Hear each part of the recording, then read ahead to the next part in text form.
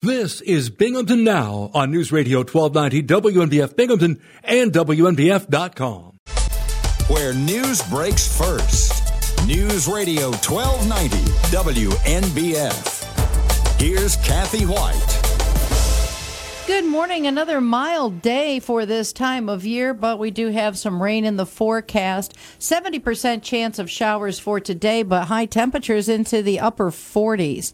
And what could have made for a very long day for firefighters, the crews from close to a half dozen companies managed to contain a blaze at the New England wood pellet factory at 1580 Airport Road in Deposit to just a small area of that sprawling facility. At about 2:55 a.m. today, Broome Emergency Services got a report that the facility that manufactures fuel for pellet stoves, barbecue grills, and other products from a blend of hardwood and softwood was on fire. According to Broome County Emergency Services Communications, the blaze was in the bag room, which they speculated was probably where the finished product of compressed, highly bonded wood products intended for burning would be stored in large quantities. About a half hour after the initial call, a second alarm was sounded, bringing additional fire units to the scene. The plant is situated just south of New York State Route 17, and there was a possibility of traffic impacted, but firefighters were able to quickly contain the blaze to just a single piece of equipment. There have been no reports of injuries. Firefighters from Deposit, Windsor, Hancock, Harpersville, and West Windsor all responded to the scene. The cause of that fire under investigation. One person is dead following a collision between a tractor-trailer and a passenger van in Chenango County. New York State Police were called to the crash in the town of Columbus shortly after 11 a.m. on Monday and found that both vehicles had been traveling south on State Route 8 when the big rig was making a right turn onto County Route 25, and the van hit the rear of the trailer. A woman from Rome, New York, who was a passenger in the van, was pronounced dead at the scene. A man from Lee Center, New York, who was driving the van, was airlifted to Upstate Medical Center in Syracuse, but did not appear to have life-threatening injuries. The driver of the tractor-trailer was not hurt. He was identified only as a man from Sherburne, New York. None of the names of those involved have been released. The crash is still under investigation. Former Broome County District Attorney Stephen Cornwell is being ordered to pay $5,000 in fines after pleading guilty to felony grand larceny. The 49-year-old Cornwell admitted he stole property on March 22, 2019 that included records of Broome County District Attorney cases. In addition to the fine, Judge Donald Serio sentenced Cornwell to a 3-year conditional discharge. Cornwell's license to practice law in New York State will be revoked because of the felony conviction. Cornwell's administrative assistant, 37-year-old James Warhatch, has pleaded guilty to misdemeanor criminal possession of stolen property. He admitted possessing the contents of a criminal case file belonging to the district attorney's office on November 13, 2020. Warhatch was sentenced to a 1-year conditional discharge. He still faces several felony counts related to a second indictment filed by a Broome County grand jury in 2021. Bribery and fraud charges against former New York Lieutenant Governor Brian Benjamin have been thrown out by a federal judge. That just leaves Benjamin to face only records falsification charges. The charges that were left intact allege that Benjamin knowingly made a false entry in a record with the intent to impede an investigation. Each of those carries a potential maximum prison sentence of 20 years. Prosecutors almost immediately said they were planning an appeal. Benjamin, the Democrat, resigned after his arrest last April. He pleaded not guilty to the charges, accusing him of obtaining campaign contributions from a real estate developer in exchange for pushing a $50,000 state grant fund to a nonprofit organization the developer controlled. An Owego teenager is charged with a felony for allegedly possessing child pornography. New York State Police say 19-year-old Aiden Wagner was arrested by the State Police Bureau of Criminal Investigation for felony possessing a sexual performance by a child. He was released in order to appear in Owego Village Court at a later date. This will be the first time since the program was started by Binghamton City School District Student Against Drunk Driving Chapter 29 years ago that a white light on the Katie Titus sad tree is being replaced with a red bulb. It marks a death due to drunk or distracted driving during the holiday season. The bulb notes the Thanksgiving morning death of 18-year-old Caden Abdullah in Vestal. The teen was a passenger in a car driven by a 17-year-old who is now facing a number of charges, including driving while ability impaired. The WNBF Twin Tiers forecast, 70% chance of showers today, a high in the upper 40s tonight.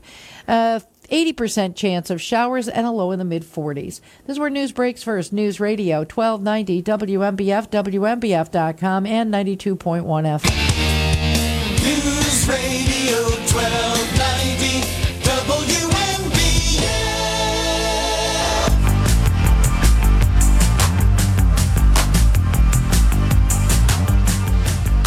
Bob Joseph live Tuesday morning at WNBF. Good morning.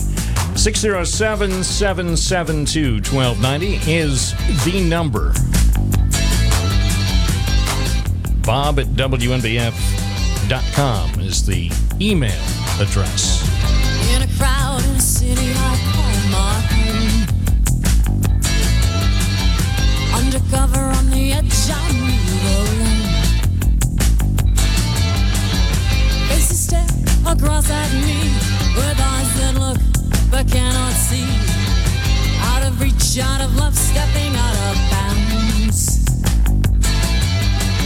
Every day it's tomorrow and I never know what's tomorrow. Don't worry, kiddos. The Constitution of the United States is safe. It's not going to be tossed out by any person, including the Florida guy. I think he does it just to attempt to stay relevant when, in fact, I don't believe he's relevant these days. But anyway, it's always nice to see a good sideshow. Oh, my goodness. Anyway, probably shouldn't pay as much attention to these things as we do, but sometimes it needs to be discussed. It does need to be discussed, even if it is disgusting.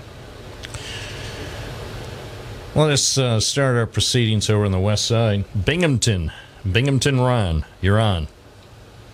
Hey, Bob. Wanted to talk about SantaCon a little bit more. I did not realize, perhaps you have, I might be in the dark. Did you know that SantaCon New York City is happening in 3 days? Oh, I thought it's happening on Saturday. That would be, let's see. That's 4 days. That's 4 days. They don't do it on Fridays, or do they? Is it now a 2-day drunk fest? I mean, that would make sense because you can never drink enough just in 24 hours. So I could see them expanding it to 2 or 3 days. Yeah, it does. Officially, it is Saturday, December 10th. Yeah, that's what I put in the article at WNBF.com. I think I made reference. Let me see where, just so people would know. Yeah, the final sentence, well, wasn't the final sentence. Next to the last sentence, it says, Binghamton University students invite those who attend other SUNY schools to visit the local SantaCon to practice. It's generally held a week before a similar event in New York City. So basically, the Binghamton SantaCon is sort of, the rehearsal for the Super Bowl of SantaCons, where if you survive the playoffs in Binghamton, you're allowed to go to the Super Bowl of SantaCons. More liquor, more weed, more drunken stumbling. And also, almost 200 miles from where I am. So, hey, I wish them great success in all their future stumbling. Yeah, the New York City online promo refers to it as a charitable convention. So I'm wondering, do you know in Binghamton what charity or charities are designated to receive some largesse from this bacchanalia that took place Saturday? Yeah, the downtown bars and people who drive for Uber and similar services. They clean up. Of course, the DPW also cleans up, but they have to do all that with regular pay. So they don't make out. They still have to clean up the. It is, to be fair, one of Binghamton's most vomitous events. Yes. I didn't say the most. I mean, it's hard to tell. You know, I'm going to do a top 3 called Binghamton's Most Vomitous Events, and SantaCon and the parade in March for some saint, and then, of course, the grandfather of all vomitous events, the Crub Ball. Yeah, that's what we'll call it, the Crub Ball over in May, where they also try to drink as much as humanly possible without actually dying. Yeah, I'm trying to think of who was the governor that said he would drink the glass of water. Hugh Leo Carey. He's the one who said he would come to Binghamton and walk in that building and drink an entire glass of PCBs and then run a mile afterwards. So, sadly, Hugh Carey is no longer with us, but I'm sure his spirit lingers. Hugh Carey also said, when you're reminding me of vomitous events, and Hugh Carey said in relating to St. Patrick's Day in New York City, he said they march up 5th and stumble down 6th. But I was thinking also, since you detail it as a vomitous event, maybe we should have the city fathers and mothers provide the old Roman situation. Oh, vomitorium? Yeah. Well, that's possible. They could use it. I guess the stadium isn't being used for anything in December. So, hey, I got to run. I got a guest. An early guest is going to join us by special arrangement. But I appreciate your getting us off on a positive note. Okay, Bob. Thanks. Indeed. A very positive note. 9:16 at News Radio, WNBF and WNBF.com. And we are joined by Broome County District Attorney Michael Korchak. Good morning. Good morning, Bob. That's a tough act to follow, that last interview with that caller, but I'll do my best. Yeah. Did I see you and your wife over at SantaCon on Saturday night? Looked like you and your wife and your little doggy. No, I missed it this year. That wasn't me. Maybe somebody, it was just someone impersonating. Somebody impersonating a prosecutor. Anyway, thank you for being with us. There was a major development, as we reported, in the more than year-long case involving your predecessor, Stephen Cornwell, and also a man who served as his administrative assistant, James Warhach. Give us a little background about this case involving Mr. Cornwell, who you actually had worked for before you were elected Broome County District Attorney. Tell us how we got to this point where it culminated on Monday with Mr. Cornwell and Mr.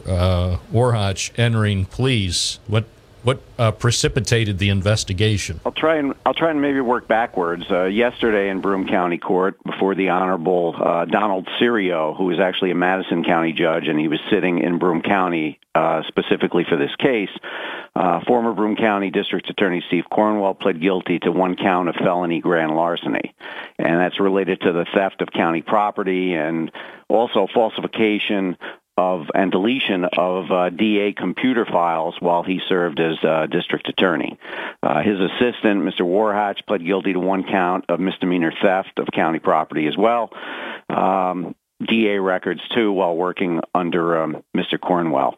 Now, just so I guess the public is aware, keeping of accurate records is vital to the DA's office and government offices for their operations. And the DA's office frequently refers to older completed case files and records in order to factor that into future prosecutions and things of that nature. It's not proper to delete them, to steal them, or to hide them. Now, this was a long process. It started back in 2021. Broome County employees came to our office with some concerning information about missing records and missing files. So we did an internal investigation. The investigators who worked for the Broome County District Attorney's Office went through our records. We talked with the individuals that run our computer system out of Albany, the State Prosecutors Training Institute that handles our computer records. A case was presented to a Broome County grand jury, and they voted to indict Mr. Cornwell and Mr. Warhatch on numerous charges of theft, forgery, and corruption. Now, Donald Serio, the judge, appointed a special prosecutor to handle the case, as myself and others in the office were deemed to have been potential witnesses. The case was reviewed by these district attorneys, and the case moved forward through the courts. Now, we were out of it at that point. There was a team of prosecutors. Joseph Fazzari from Schuyler County oversaw the investigation and the prosecution. On his team were Phil Mueller, the Schenectady County Chief Assistant for 26 years, who's now retired, Daniel Lennon, also from Schenectady County and ADA, and John Tunney, the former DA in Steuben County for 24 years. They all worked together on this case, and it culminated in a guilty plea yesterday in county court. Mr. Cornwell admitted that in 2019 he stole several case files from Broome County records, including a very concerning case file, which was his case file of a 1995 conviction where he was convicted of DWI, resisting arrest, and obstructing governmental administration. Now, that was in a hard copy file in Broome County records that was stolen by him. He also falsified information regarding this case in the DA computer case management system in an effort to conceal his name and his case. So the hard copy of the file disappeared, as well as any record of it from the computer system. So a computer audit was done of Mr. Cornwell's activity, and that's really how the investigators pieced it together. You know, Mr. Warhatch pled guilty as well to possessing his stolen file from his prior DWI case in 2013. Now, these files are property of the district attorney's office and the county. They're not for personal use. They're official records made in the course of business at the DA's office, and it's obviously very important that we keep accurate records, and just because you're working in the DA's office doesn't give you license to erase or tamper with any file, never mind your own criminal file. So that was really the way the investigation took place, and it ended yesterday with 2 guilty pleas. We're speaking with Broome County District Attorney Michael Korchak. When the indictments were announced in July 2021, there was also allegations about misappropriation of thousands of dollars in government money. In fact, I believe you told us, without being very specific, the amount of money involved was over $3,000. What happened to those allegations? Well, those charges are still pending against Mr. Warhatch. Judge Serio dismissed those charges against Mr. Cornwell, stating that ruling that there was no link specifically to Mr. Cornwell from the missing money. That indictment stands intact versus Mr. Warhatch, who it regarded a DA checking account that was active at that time. That case is still pending, so I really can't comment on that, and the special prosecutors are handling that case as well. We have no part in the prosecution of that case anymore. So give me your take on how this culminated, at least this part of the case, following the long investigation and as you mentioned, the background. So the both Stephen Cornwell and James Warhatch entered pleas in Broome County Court on Monday morning. Your personal sense of how this part has wrapped up, including the sentences that also were announced in conjunction with the pleas. That's right. Mr. Cornwell was sentenced to a $5,000 fine and a 3-year conditional discharge. In connection with having a felony conviction, he'll forfeit his license to practice law in the state of New York. Mr. Warhatch has a fine as well and a conditional discharge, but he does face those additional charges, and that's not over yet. Now, the unfortunate thing is, as I told everyone when I was elected district attorney, that I have to do what I've done for the last 20-plus years as a prosecutor, and that's prosecute fairly, without favor or prejudice. And when corruption is found and can be proven, not just rumor, but it can actually be proven, it will be prosecuted as long as I'm DA. I really don't care who it is. No one is above the law. You can't have two sets of rules. And this was a very difficult prosecution. I mean, I worked with these individuals before, but, doing the right thing isn't always easy. And I'll continue to do that as Broome County's DA. And to that point, 7 years ago, Stephen Cornwell was in this studio talking about you as his choice to be the Broome County Chief Assistant District Attorney. That was just days after he had defeated the incumbent District Attorney Gerald Mullen back in the 2015 election. So you were his choice. I mean, this is one of the more intriguing and, if you will, even bizarre cases that I can recall in Broome County history, at least in recent memory. Well, I mean, it is very unfortunate, but I came in as the chief trial prosecutor in the office. I prosecuted major-level felony cases under Mr. Cornwell. I always appreciated that he gave me that opportunity to come back to the DA's office, but once he left he had higher ambitions than to be district attorney of Broome County. We had information brought to us, and we conducted a full-scale investigation. And as I said, you can't have two sets of rules for elected officials and non-elected officials. There are individuals out in the community who may have made mistakes in the past and had criminal records, and they would like them wiped clean from the DA computer system. But that's not possible. So, again, if the law is violated, we prosecute it, and we really can't pick and choose who we prosecute. If the law is broken, those individuals should be held accountable. Did James Warhotch wind up cooperating with the investigation with the prosecutors? You would have to talk to them, but my understanding is the cases were handled separately. Anybody else under investigation in the district attorney's office at this time? Well, I can't comment on any potential pending investigations. Just like the police departments or local police agencies don't comment on pending investigations, and there are investigations pending in all aspects of the county. But as I said, we're not permitted by law to comment on any pending investigations. One other thing, getting back to the cases, although they're tied together, involving Stephen Cornwell and James Warhotch.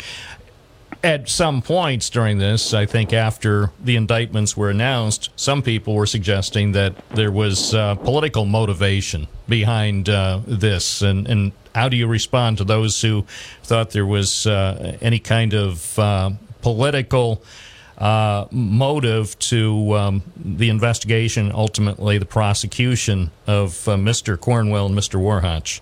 Yeah, there is no political motivation behind any prosecution as long as I'm the district attorney. We look at the facts and the law, apply the facts to the law, and it doesn't really matter who it is. That's why you have the statue on the top of the courthouse with this individual blindfolded who's holding the scales of justice. I mean, that's the way it's supposed to work, and that's the way I've always conducted myself as a prosecutor for going on 25 years now. One final personal question. You've known Steve Cornwell and Jim Warhotch for many years. Are you surprised?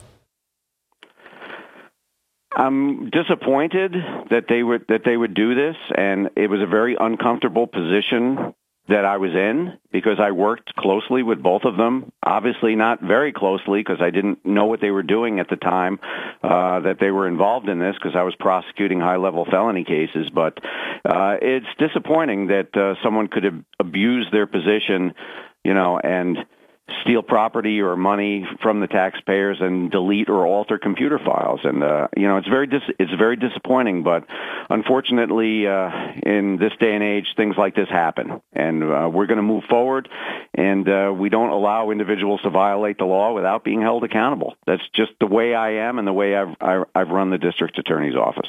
Do you think they really believe they could get away with this? That I don't know. You'd have to ask them. I mean, we just did an internal investigation and followed the trail of evidence, and that's where it led. Have more safeguards or different procedures been implemented to try to protect records and not just records of cases, but also Broome County property to try to ensure something like this won't happen again? Yes, we're taking steps to ensure that something like this won't happen again, and hopefully it never will. Broome County District Attorney Michael Korchak, thanks for joining us this morning. Okay, thank you, Bob. Take care. Have a good day. You too. It's 9:29. I'm Bob Joseph on News Radio, WNBF 92.1 FM, 1290 AM, and streaming at WNBF.com. Even though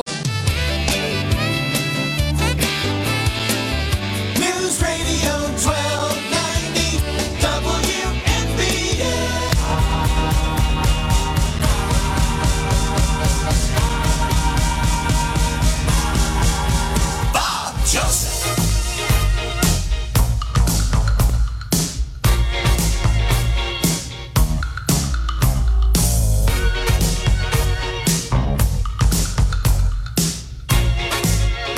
.932, Bob Joseph on the station that serves the nation, and other slogans we could probably implement as well.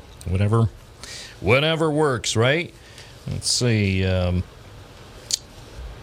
New York Times never ceases to amaze. Of course, all the news you might expect on the front page of today's New York Times, and then a story I had not expected to see on the front page. I did see it online on Monday, but I didn't really think it was going to make the front page of the Times. Hunting mushrooms in forests rife with mines.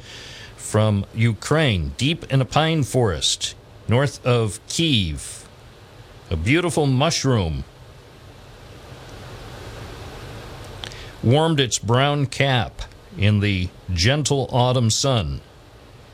It was an all but irresistible scene for Ukrainian mushroom hunters. But all around there was danger. Cut through the mossy forest floor were line after line of trenches from the battle for Kyiv last winter, and countless mines and unexploded projectiles. Weighing the risk of mines and the allure of their quarry, thousands of Ukrainians in the first mushroom season since the Russian invasion hunted for mushrooms. And it moves from there, the story by Maria Veranikova, reporting from Ukraine. Hunting mushrooms in forests rife with mines. I mean, it's intriguing, and at some point I'll certainly read the entire story, but of all the stories that I expected on page 1 of the Times today, that was not one of them. That was great photos, though, by Brendan Hoffman for the New York Times. So people picking mushrooms in Ukraine. One guy picked 550 pounds of mushrooms this season, and according to the photo caption, selling them supplements his shrinking teaching income. Another photo shows an abandoned Russian camp in the forest in Ukraine, where Yana and Dmitro were foraging for mushrooms. He said, "I want to go back to a peaceful life." So I enjoy stories like that, as they say. You would not necessarily expect that, and that's why the New York Times continues to be the best newspaper on the planet. It's 9:35 at News Radio, WNBF and WNBF.com. Congratulations again to our friend Brian Fry from WSKG Public Media. His latest documentary, which we discussed at some length last Friday on this program, was aired for the first time on WSKG television on Monday evening. And if you heard our conversation about the Salt Babies tragedy from March 1962, if you heard our discussion about that last Friday, I hope you had an opportunity to see that entire hour-long documentary as it aired last night. I had viewed it previously. There was a screening at WSKG, and as I indicated when Brian Fry was here at the studio on Friday, I was very impressed. It was a story. It's a story that needed to be told. I know I saw somebody. Let me punch this up because it was on Twitter, and I won't say I was shocked by the comment. I guess disappointed. Disappointed might be the word if I can find the person's comment, because I tweeted about it last night. So in case people had forgotten that it was coming up, I posted a tweet to let people know it was coming up last night on TV, so you could watch it if you wanted to. And then a guy tweeted, "Digging up old sorrowful events, desperate journalism." And of course, I just shook my head. You know, actually, Brian Fry addressed that and the reasons for telling the story. But this guy on Twitter called it desperate journalism. No, important journalism. As I replied to the guy who was criticizing WSKG for, in his words, digging up old sorrowful events and trashing it as desperate journalism, I responded on Twitter, lessons from 6 decades ago that need to be remembered. This is part of the history of Binghamton, and we shall not forget. And we should not forget. It's painful. And if you watch the documentary on WSKG, I'm sure you felt the pain, and you may have felt anger and other emotions. It's part of our history. We have other things that are part of Binghamton's history that we need to remember. And if I do a story about it, or Brian Fry or anybody else around here does a story about some painful aspects of history in the Binghamton area, it's not digging up these old sorrowful events. It's important not to forget what's happened here, so hopefully things won't be repeated. There were some simple mistakes that occurred at Binghamton General Hospital in March 1962, and ultimately several babies died, and several others were in really bad shape for a while. So it's important not only for the people of Binghamton, I think it's important for the health profession, and probably important for people in any profession, to see how a simple mistake can have tragic consequences. So it's not desperate journalism. This might be some of the most important journalism. And as Brian Fry discussed in his conversation on our Friday program, he spent a long, long time and tried to handle this as delicately as possible. So I commend Brian Fry, and for the naysayers, the nattering nabobs who don't appreciate good journalism, well, you have many other choices in 2022. You can support those choices if those are more to your liking. It's 9:40 at WNBF with Bob Joseph. We're joined now by Karen Sweet O'Neill. Hi. Hi, Bob. Hi. Where? Are you out directing traffic on the Parkway? Be careful. Yeah, I was trying to put it back into my earrings.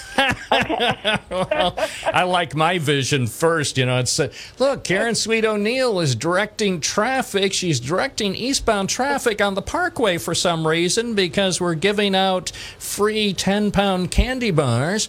But that's not the case. It was just, as they say on TV, an earring malfunction. That's right. That's right. I was in the process. All right. Yeah. So what's what are we going to talk about tomorrow? We're going to talk about, and I Yogi Bared an article from the Motley Fool. I like the Motley Fool. And it was money-saving year-end moves, and it's excellent. We talked a little bit about this last week, just gathering paperwork and whatnot so that you have, you have all your resources there as far as your annual statements and any kind of correspondence that any insurance companies gave you or the banks and so on and so forth. This is more focused on the money-saving year-end moves. So we're going to talk about Tax Cuts and Jobs Act of 2017. We're going to talk about if you've sold some stocks and have substantial gains, and there's also some losers in your portfolio. Why would you consider selling them before December 31st? And, of course, if you haven't contributed to your tax-advantaged retirement accounts, if you're so lucky as to have a 401k, you really want to do that. And, of course, IRAs and the deadlines for those, because they're not all at the end of the year. Last but not least, FSAs, flexible spending accounts, Bob. That's a use it or lose it. So if you don't use the money in your FSA by the end of the year, you will lose the money normally, depending on the corporation or company that you work for. So we're going to talk about all those things tomorrow, and we are up on the Parkway, 1708 Vestal Parkway East. We are above Plato's Closet, Style Encore. You can reach us at 607-772-4898. You can Google us at KSO Insurance. All our contact information comes up, or you can simply go to a phone book, and we have a big display ad under insurance in the yellow pages.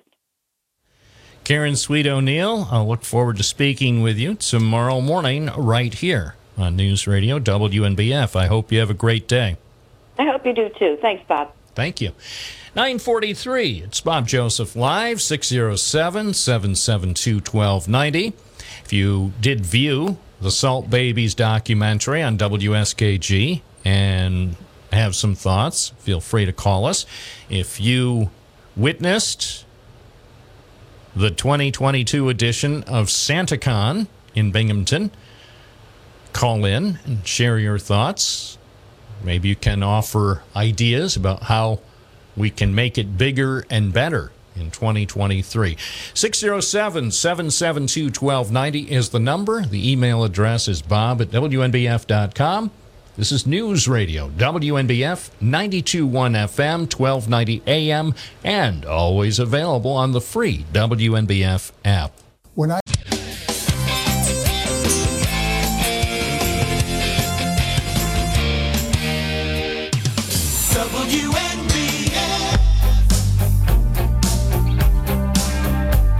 It's 9:45. Good morning. You're listening to News Radio, WNBF 92.1 FM, 1290 AM, and streaming at WNBF.com. In the dark, I like to read his mind, but I'm frightened of the things I might find. Back to the phones we go. Good morning, WNBF. You're on the air. What's your first name and where are you calling from? Good morning, Bob. It's Gary from the West Side. I'd like to talk about the Idaho murders, but I do want to relate a story about SantaCon, if I may. So yesterday, I was at a restaurant in downtown Binghamton. Most restaurants aren't open on Mondays, but this one happens to be open on Monday. Anyway, when we were there, we were talking with the guy and how SantaCon went, and he was explaining to us that, while it is a boon for the restaurant, it's also quite the pain in the butt. He was stating how, most of the people that are in there are highly intoxicated. They pass out at the table while they're eating.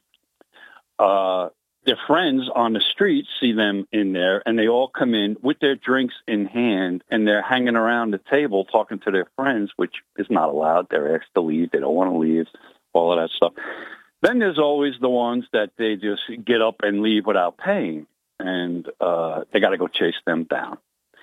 So while it is a boon for the business, it's also a problem for some of the businesses down there, too. And that was just his stories that he was relating to us. Oh, yeah. It's the hotels downtown did some good business because thoughtfully some of the SantaCon drunken participants planned ahead. So after they had as much as they could drink, they could stumble to the hotel and stay there for the night if they could find the hotel.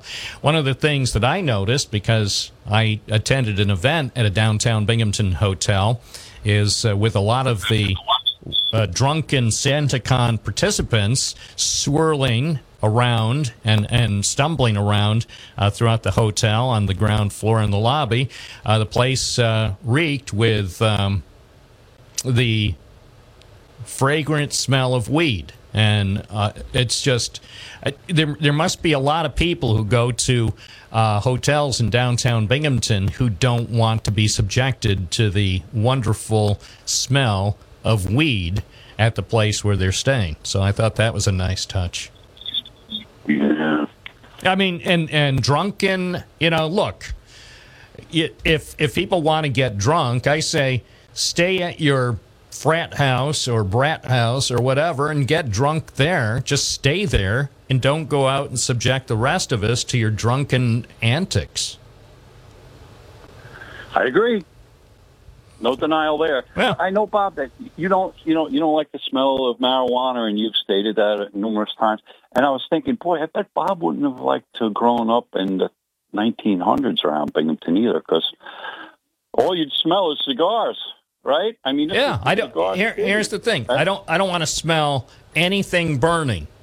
Tobacco, weed. Fire? You don't like? Oh, come on! You don't like a incense? No. Oh. Well, okay. There's the one exception. I don't mind, to be honest with you, during the summer and autumn, sitting around a fire. I'm not a big fan of smoke, but that's an exception. By the way, I can control that. So, say if the wind suddenly takes a turn and starts blowing smoke from a little outdoor fire when you're having a conversation about the issues of the world with your friends, you can always move to the other side where the smoke's not really that noticeable. But as far as people treating me to whatever smoke they're enjoying, I don't want it. It's just like this. It's the same thing as I don't want to hear loud music when I'm in downtown Binghamton or anywhere else. If you want to listen to loud music, use your earbuds or whatever you use and crank up your music until your eardrums bust. But I shouldn't be subjected to your music or your smoke. I concur with those statements. Thank you for the DA coming on, Korchak, and explaining the situation. He explained that I understood what was going on there, and it was just, this is the type of reporting that makes, your radio station number one in my books. Well, that was... It really explained what was going on. Yeah, I mean, because throughout the process, most people had little idea what specifically was going on. We learned of the indictment in July of last year, and is typically the case, no matter what the allegations are. Prosecutors and investigators typically divulge very little until the case ultimately is adjudicated. And now, see, this is good because he could have just said, hey, the special prosecutor from Schuyler County, or whatever county he's from, put out the news release, and the news release stands, and I'm not going to give any more context or explanation. So now this puts it into some context. Now, in fairness to both Stephen Cornwell and James Warhotch, if they have any desire, whether it's today or at any point in the future, to talk about this, I mean, I am very saddened. It's not like I hung out with either Mr. Cornwell or Mr. Warhotch, but I certainly had professional dealings with each as a reporter, and I'm saddened for what's transpired for them personally and professionally.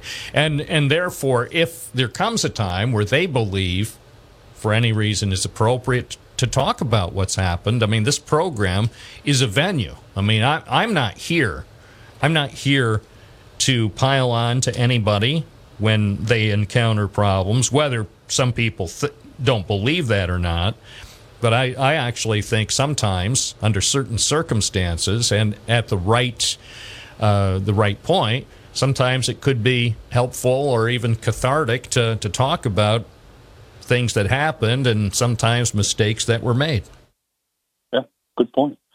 You know, there's these murders out in Idaho. I don't know. I'm sure you've been following them, Bob. You know, it's a cold case. They haven't, 4 people killed, college students, and, you know, they don't have a suspect. And I'm not going to get into all of the details of the case. I'm sure you're aware of that case, correct? I am. So lately, there's frustration, as I imagine happens in cold cases, that the parents, you know, so they're taking upon themselves now to speak with the media, you know, ask for help, and just getting the word out there that, you know, they need people's help in finding the killer. I mean, a few of the parents have gone on TV and to try to get help in the case. As opposed to the cold case that is in Binghamton with Eliza Spencer, we have never heard anything from the father or the mother about, let's try to find the killer. Let's try, you know, we need your help. None of that. You know, there is a small faction, and I don't know, you know, that are probably friends or maybe family members. I don't know, but the friends, at least, you know, they try to make an effort. But it's a glaring thing in my eyes, Bob, that Eliza Spencer's parents don't come out and ask for help. I don't know why they don't. Why they wouldn't want help in trying to find the murderer of their young child. It doesn't make sense to me. And, you know, and me just being someone who might say, well, you know, then you take a look at them, right? Which might not be fair, but that's the way my mind goes. When someone, I don't know how long it's been now. How long has it been, Bob? How many months has it been? Jeez. It's been 7.5 months. Wow. It happened on April 21st. Today is December 6th. Oh, my gosh. You know, so we're approaching really 8 months. It happened in spring. And we've gone through the second half of spring. We've gone through summer. We're almost through with autumn, and soon it'll be winter. So here in Idaho, you know, after 4 weeks, the parents are so frustrated because nothing's going on. They're out, you know, they're out there talking to the media now, News Nation or whoever they speak to. And, you know, I don't understand why Eliza Spencer's parents don't come out and ask for help if they really want help. They may have very good reasons. They could be still emotionally distraught. They may have been advised by the police investigators not to. They may know a lot more about what happened that night. In fact, I'd be surprised if they didn't know a lot more of what happened at around 10 o'clock on Thursday, April 21st, 2022, than has been publicly reported. And so, therefore, the police may have... I mean, the police can't order you not to talk, but they can strongly urge you not to talk. And also, given the nature of the case, if I was involved in any way, I would be consulting with an attorney anyway, even if you're not under suspicion. And any attorney will advise his or her client not to talk to the media generally about anything, even if you're not actually suspected of doing anything wrong. Appreciate your call, Gary. We just don't know. We don't know what we don't know about that investigation. This is Bob Joseph on WNBF. First, Advantage Gold at 800-900-8000. Call 800-900-8000. Advantage Gold is not an investment advisor or a tax advisor. Consult with your financial advisor before investing. First, we decide where we want to go. Then we need to know the best way to get there. Hi, my name's Adam Barada. I'm the owner of Advantage Gold. We're the highest rated precious metals firm in the country. We teach people how to own physical gold and silver. Now, we've won the Best of TrustLink Award 4 years in a row because we educate our clients on how to buy gold and silver the right way. We don't pay celebrity spokespeople millions of dollars. We'd rather pass that value on to you. Call 800-900-8000 and speak with one of our experts. We'll send you a free gold kit along with my latest #1 national best-selling book, The Great Devaluation. Call 800-900-8000. That's 800-900-8000. Get the best information, the best process, the best service, the best value. Call Advantage Gold at 800-900-8000. Call 800-900-8000. Advantage Gold is not an investment advisor or a tax advisor. Consult with your financial advisor before investing. Great rate. I love that option. Saving money, that's what it's all about. So we bundle our home and our car. So for surprisingly great rates, like a good neighbor, State Farm is there. Call or go to statefarm.com for a quote today. I'm Bob Joseph, live on WNBF Binghamton. It's 10 o'clock. Where news breaks first. News Radio 1290 WNBF. Here's Kathy White. Good morning. Another mild day for this time of year, but we do have some rain in the forecast. 70% chance of showers for today, but high temperatures into the upper 40s. And what could have made for a very long day for firefighters, the crews from close to a half dozen companies managed to contain a blaze at the New England wood pellet factory at 1580 Airport Road in Deposit to just a small area of that sprawling facility. At about 2:55 a.m. today, Broome Emergency Services got a report that the facility that manufactures fuel for pellet stoves, barbecue grills, and other products from a blend of hardwood and softwood was on fire. According to Broome County Emergency Services Communications, the blaze was in the bag room, which they speculated was probably where the finished product of compressed, highly bonded wood products intended for burning would be stored in large quantities. About a half hour after the initial call, a second alarm was sounded, bringing additional fire units to the scene. The plant is situated just south of New York State Route 17, and there was a possibility of traffic impacted, but firefighters were able to quickly contain the blaze to just a single piece of equipment. There have been no reports of injuries. Firefighters from Deposit, Windsor, Hancock, Harpersville, and West Windsor all responded to the scene. The cause of that fire under investigation. One person is dead following a collision between a tractor-trailer and a passenger van in Chenango County. New York State Police were called to the crash in the town of Columbus shortly after 11 a.m. on Monday and found that both vehicles had been traveling south on State Route 8 when the big rig was making a right turn onto County Route 25, and the van hit the rear of the trailer. A woman from Rome, New York, who was a passenger in the van, was pronounced dead at the scene. A man from Lee Center, New York, who was driving the van, was airlifted to Upstate Medical Center in Syracuse, but did not appear to have life-threatening injuries. The driver of the tractor-trailer was not hurt. He was identified only as a man from Sherburne, New York. None of the names of those involved have been released. The crash is still under investigation.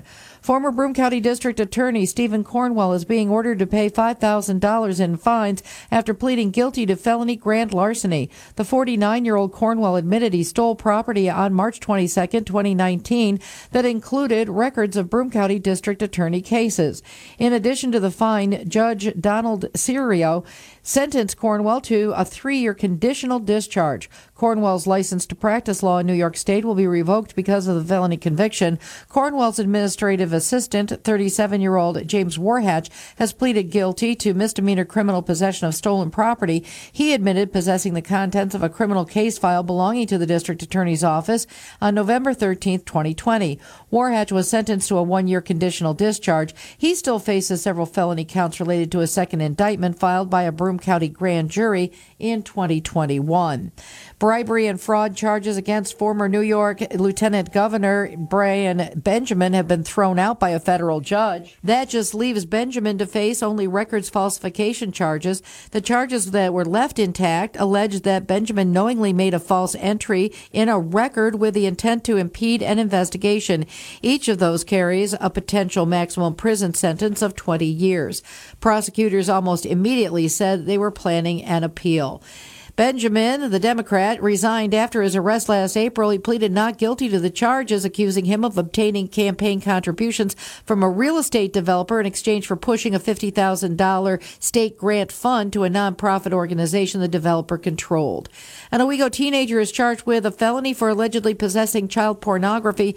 New York State Police say 19-year-old Aiden Wagner was arrested by the State Police Bureau of Criminal Investigation for felony possessing a sexual performance by a child. child. He was released in order to appear in Owego Village Court at a later date. This will be the first time since the program was started by Binghamton City School District's Student Against Drunk Driving chapter 29 years ago that a white light on the Katie Titus sad tree is being replaced with a red bulb. It marks a death due to drunk or distracted driving during the holiday season.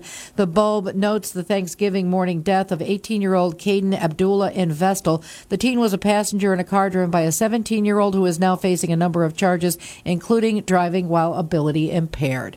The WNBF Twin Tiers forecast, 70% chance of showers today, a high in the upper 40s tonight, 80% chance of showers, and a low in the mid-40s. This is where news breaks first. News Radio, 1290 WNBF, WNBF.com, and 92.1 FM.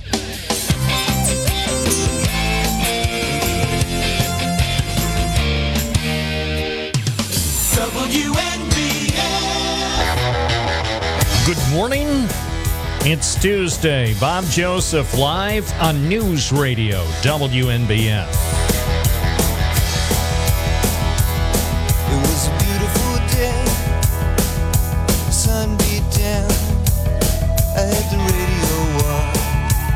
I was driving. Trees went by.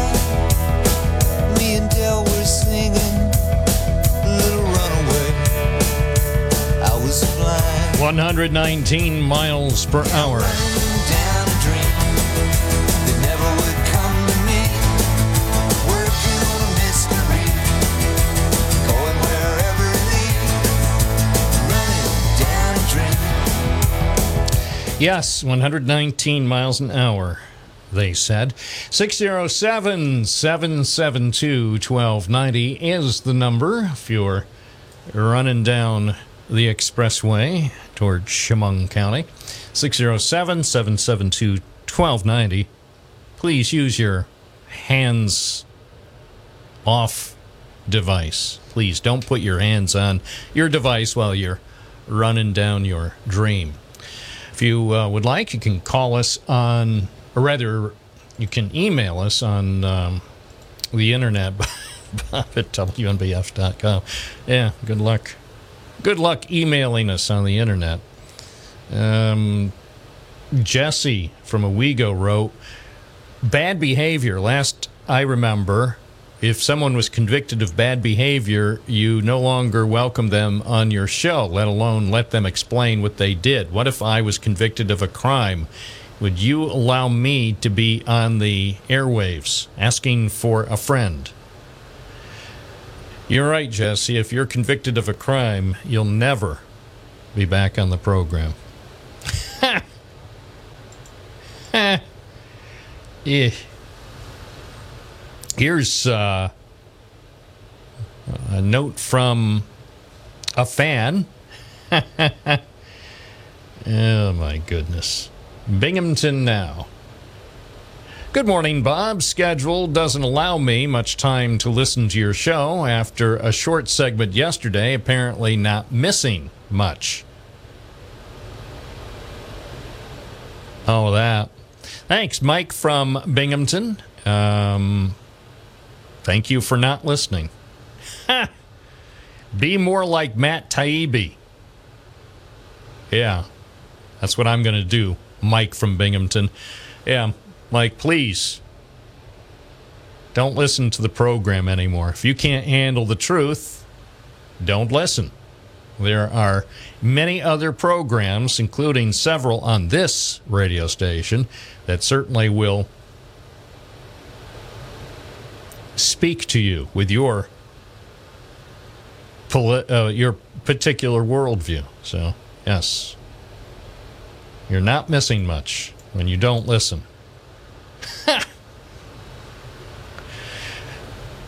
But everybody else who's listening knows they listen every day, and it's a habit because they don't want to miss much.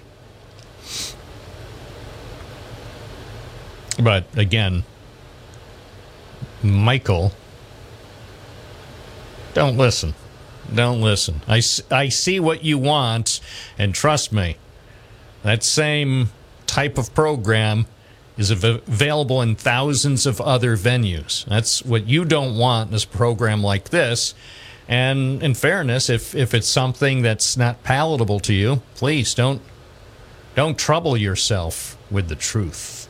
It's 10:13 also. Richard from Binghamton South Side. This is interesting, and because we no longer have an effective journalistic infrastructure in Binghamton, it's a story that's received scant attention, if any. I would encourage, even at this late time, assignment editors or anybody in the what's left of the smoldering Binghamton journalistic infrastructure to try to cover this story. Better late than never. Binghamton City Council redistricting. A public hearing will be held tomorrow evening at City Hall on proposed redistricting of the city's 7 council districts.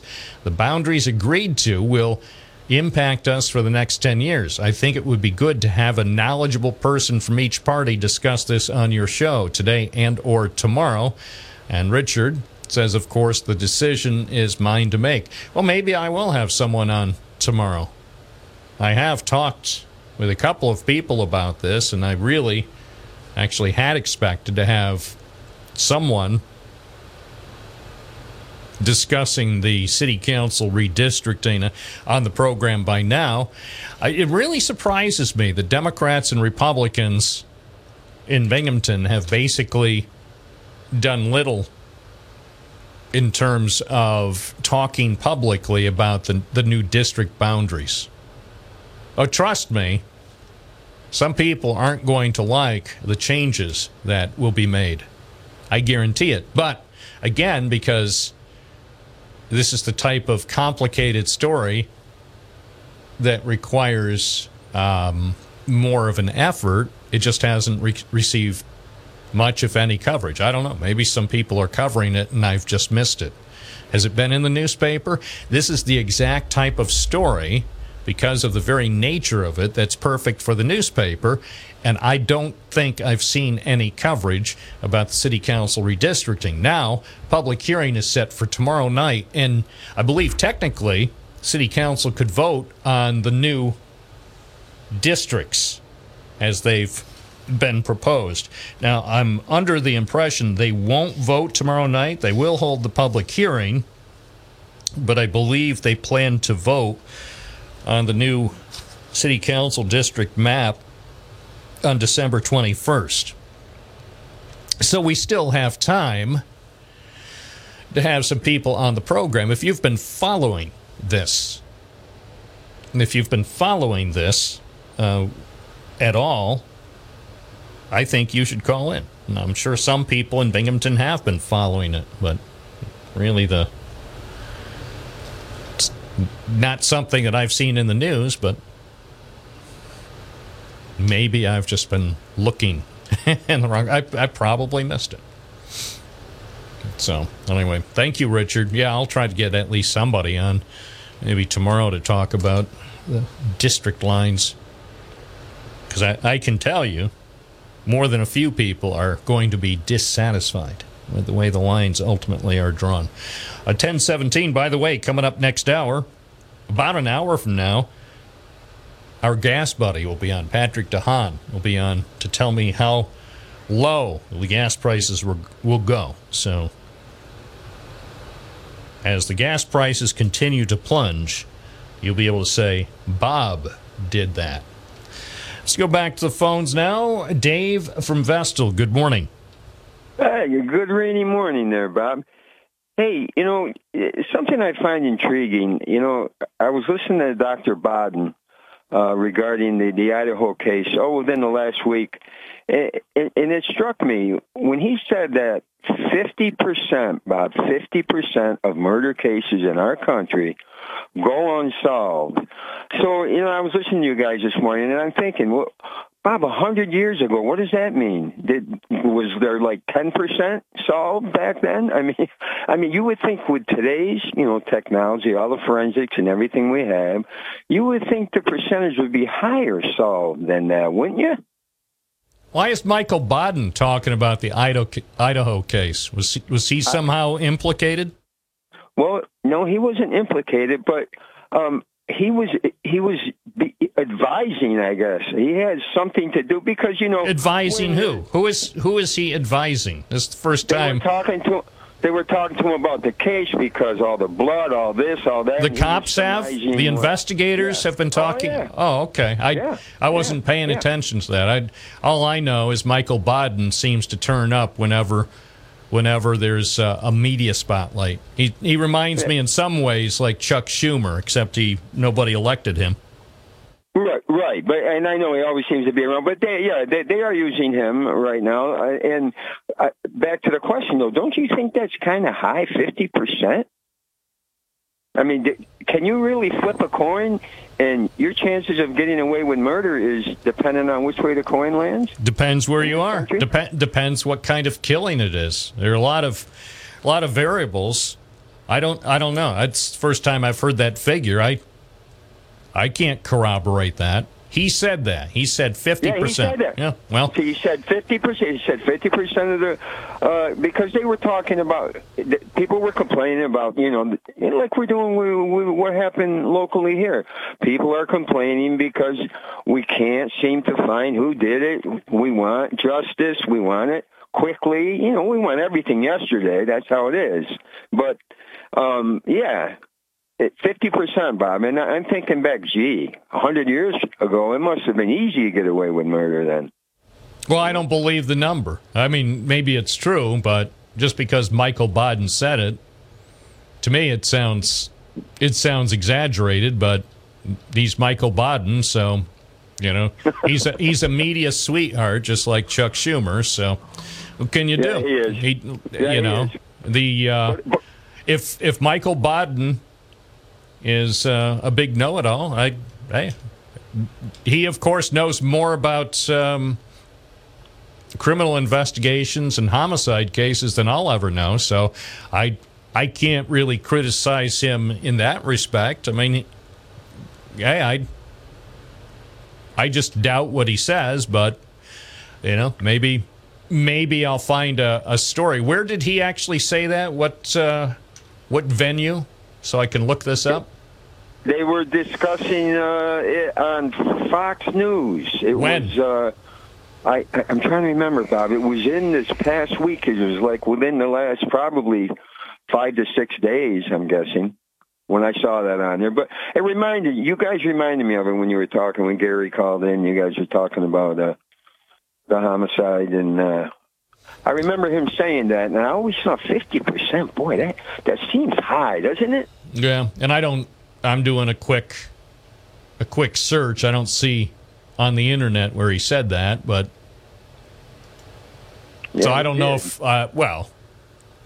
again, I'm just saying I don't see where he said it. I'm sure it's somewhere on the internet, but it's not showing up on a quick Google search. But he's welcome to offer his insights if Dr. Michael Baden wants to call in and explain to me where he got that number from. I find it improbable because I've covered homicide investigations around here and followed a lot of homicide investigations in New York and Pennsylvania and elsewhere over the years. For the life of me, there must have been some other thing he said. Maybe, and again, I'm just speculating since I didn't hear him, and you can't tell me where I can hear the clip. So I would say maybe he said something along the lines, if an arrest hasn't been made within 48 hours or 72 hours, then 50% of those cases don't get solved. But just to say 50% of the homicide cases in the United States don't result in a conviction. I find that to be improbable, but hey, this is a great country, so anything's possible. All right. Well, I just wanted to get your opinion on that because it seemed high to me, and that was a direct quote. He did, because people that were talking with him were expressing frustration, as we all do, that they not seem to be getting anywhere with the investigation. He says, "Now you got to remember," he goes, 50% of the murders in this country go unsolved. That's exactly what he said. Well, Yeah. And was he challenged? Did the interviewer say where do you come up with that, dude? Not at all. Not at all. Well, nobody said a word. Yeah. Who was the host of the program? Janine? No, it wasn't Janine. I believe it was it Martha McCallum, or it might have been Martha. In this particular case, I would say in this particular case, on with that guest making a statement like that, I really wish Janine Pirro had been the host, because as a former district attorney in Westchester County, she would have been well positioned to say, Dr. Baden, where do you come up with that figure? Because as a former Westchester prosecutor, Janine Pirro would have a pretty good idea if half the murder cases in this country don't get solved. No, if they wanted to just talk about drive-by shootings and shootings, murders done with guns, I'd believe that. Probably even higher, they go unsolved. Maybe taken in their totality. If you talk about gang killings in places like Chicago and New York City and Miami and Los Angeles, maybe if you include those, I'm looking more at cases around here. Clearly around here, a very high percentage of homicide cases are solved or appear to be solved and result in a conviction. So anyway, we'll see what the other listeners have to say. It's 10:25 at WNBF. Matt from Binghamton, good morning. Yes, good morning. How are you? Good. Actually, if you do a quick search of what percent, I just did it after he said that, because it did seem high to me. It is. The FBI says it's a little over 50%. Really? Okay. Do it on a yearly basis. But then there's an article right after that by six reasons why the murder rates it turns out back in the 60s, he's saying it seems like long ago it would have been better. And back in the 60s, the rate was 90%, believe it or not. So, according to the little research I did on it. But there's like you said, there's all sorts of factors about it. Sometimes they don't even, if somebody is accused of a murder, they might be an old case, but it's all done by what murders they're looking at within a year. And some of those might be people that are in jail in another state, so they don't necessarily there for life, and they're deciding whether or not they're going to prosecute them or not. So there's all sorts of nuances, I think. And all right. Well, it's interesting to me now that I do a further search instead of just looking specifically at what Dr. Baden said, but doing a more generalized search. I do see some articles that appear to bear that out. So it's news to me. Dave, do that search, but what's the what I punched in was what's the rate of solving murders in the United States, and that came up, and then below it is a pretty interesting article that appeared in the Atlantic about the why it's the percentage rate is going down. So I stand corrected, because now I see from earlier this year there in fact were several articles about this very topic, including from some news organizations that I deem as reputable, even CBS News, although Dan Rather's no longer there. But a June story from CBS News said a coin flip. Nearly half of U.S. murders go unsolved as cases rise. And actually, I do think one of the factors, of course, as many people have heard during the pandemic, 2020 and 2021, there were more homicides in this country than say in the years right before the pandemic, and looking at it's going back down now, thank God. Yeah, and so maybe that was a bit of an aberration. Again, if you look one thing I would like to point out, though, that's related to this, I think, is that if you're talking about police, very rarely stop a homicide, and so basically, the whole question becomes, what do you do in your society to make homicides less? You got to look at all the categories. A lot of them are because of access to guns. A lot of them are because of crimes of passion. But there's a lot that are, street crimes and stuff like that. And those seem to be the ones that get the most attention and criticism.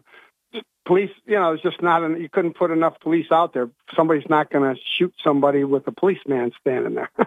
Well, not typically, but it is true. I mean, people would say, say earlier this year, man was killed in the parking lot of an apartment house complex on Floral Avenue near the Johnson City line, just inside Binghamton.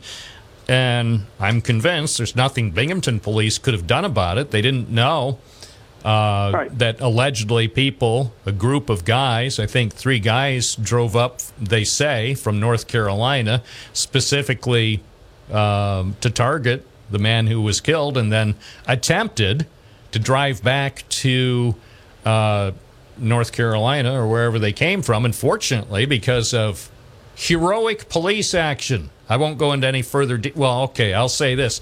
Because of the bravery and heroic police action of a Pennsylvania state trooper who spotted the vehicle in Susquehanna County, he pulled him over. I heard the story that day and even talked with Police Chief Joseph Zukoski about it shortly after it happened on that day earlier this year.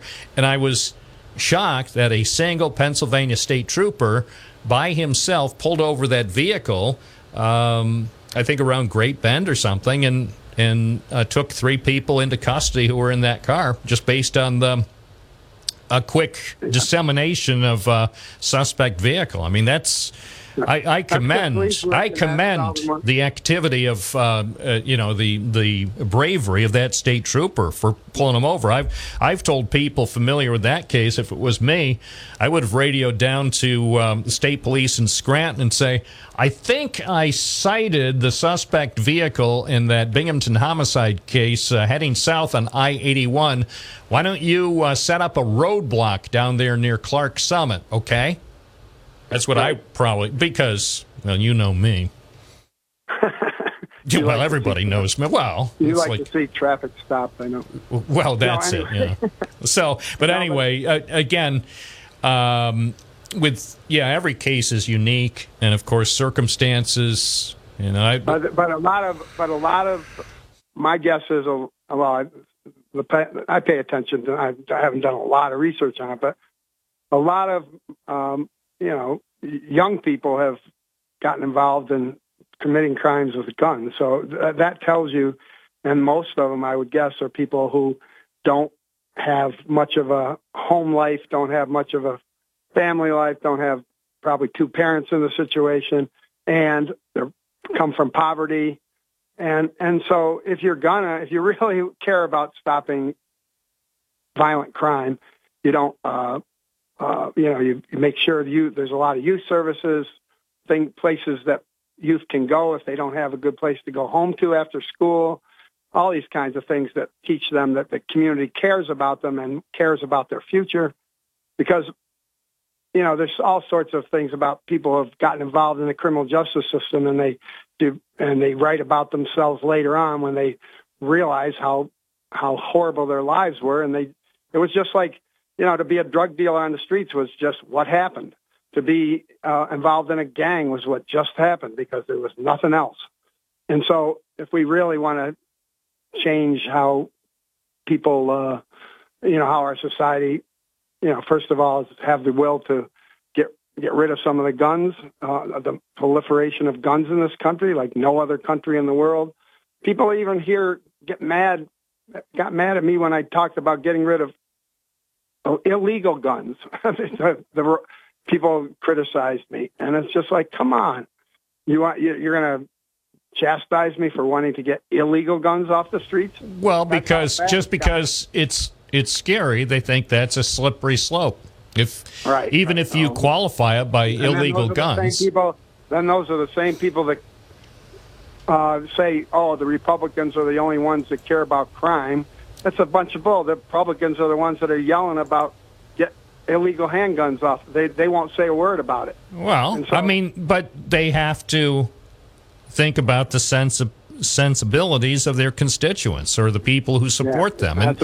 That's a great way to govern. And that's I didn't say it's a great way to govern. It's the great way to try to get elected. You know what has to be done, whether it's Democrats or Republicans. I mean, Democrats also are very careful when they discuss certain issues for fear of offending some of their core supporters. And I mean, I get it. I guess I don't agree with that, because if you look at Bill Clinton as an example, he's the one that ended welfare as we know it, and he got elected. He took on welfare reform and took a lot of people off of welfare, and he got elected. So, I just don't agree with it. I think it's not an even field. Well, I'm not saying I'm not saying both parties do it equally. I'm saying both parties do it to a degree. I'm not assessing whether Republicans are more afraid of speaking out about certain issues than Democrats, but both parties, let's put it this way, both parties tiptoe around some issues. I'm not saying some parties don't ultimately wind up taking some positive action on some sensitive issues, but they're very careful with how the way they go about it. Well, I would still argue that that a certain party they don't say anything about anything. They won't say anything about a guy who says, Well, what about the Constitution? The guy who wants to throw out the Constitution. Exactly. I mean, come on, man. What kind of an American would sit down? I don't care what your party affiliation. I would think every American, even most Florida guys, would say, "Hey, you! Stop talking about throwing out the Constitution.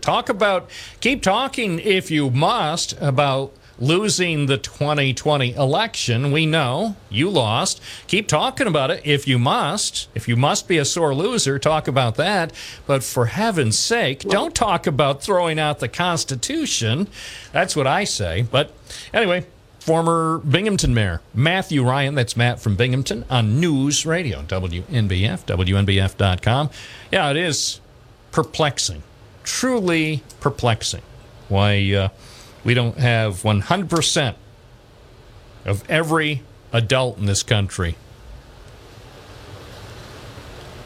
calling him out on that. Throw out the Constitution. Even Mark Levin, or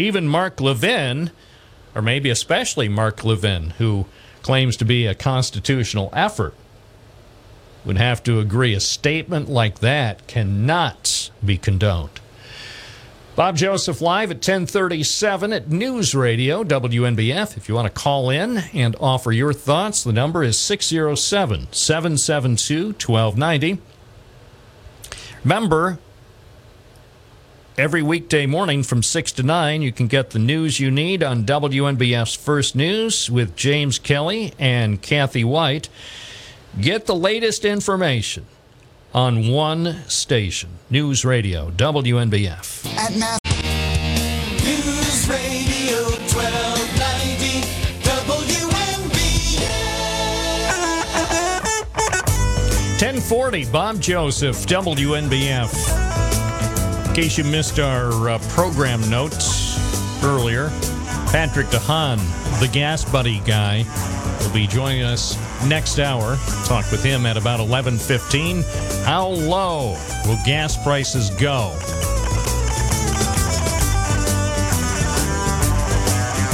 Hopefully they'll go really low. I hope they go down to 50 cents a gallon. Of course they're not. I mean, come on, man. But anyway, I guess the gas prices have been dropping lately, so we've heard, according to some reliable sources. If you see really low gas prices, by all means, tank up, and enjoy those low gas prices. Let's take a look at some stuff here from the email. Oh, okay. Here's... I will try to answer that.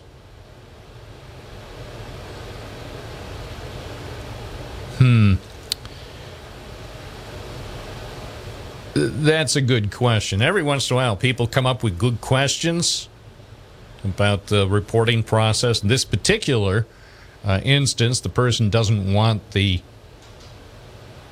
issue to be discussed on the air at this time, but I might at some point address the issue on the air. But it's a good question. I'll try to, at some point,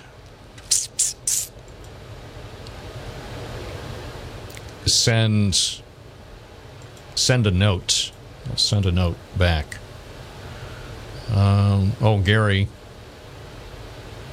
also sent an email. He mentioned this on during his call, that he appreciated our conversation with the district attorney, Michael Korchak, with respect to the case swirling around Stephen Cornwell and James Warhotch. Something to go with the Vestal Golden Bears. Says their athletes are golden. Says our fall scholar athletes numbered 203 with a combined average of 94.82. So congratulations to the athletes at Vestal High School. Not only are they good, but they're smart. James from Binghamton writes, is there a proposed map to view for the new city districts available? I believe there is on the City of Binghamton website. Let me do a quick check. The beautiful City of Binghamton website. Go to the government section, and then right under the column where it says elected officials, there's city council, and right beneath where it says city council, click on redistricting, which I have just done, and there is a fair amount of information. In fact, quite a bit of information. I see 3 draft maps are listed. I'm not looking at them now, but yeah, for all the relevant redistricting information you may need, go to the City of Binghamton website, and under government, and then under elected officials and city council, click on redistricting, and there is plenty of info. It says every 10 years following the census, city council is required to pass a local law allowing for the reapportionment of city council districts to more closely reflect population changes. And city council will conduct meetings to inform the public, detail the process, receive and review proposed maps, and so on.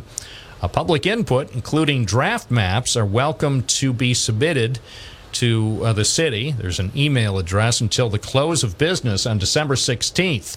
So, I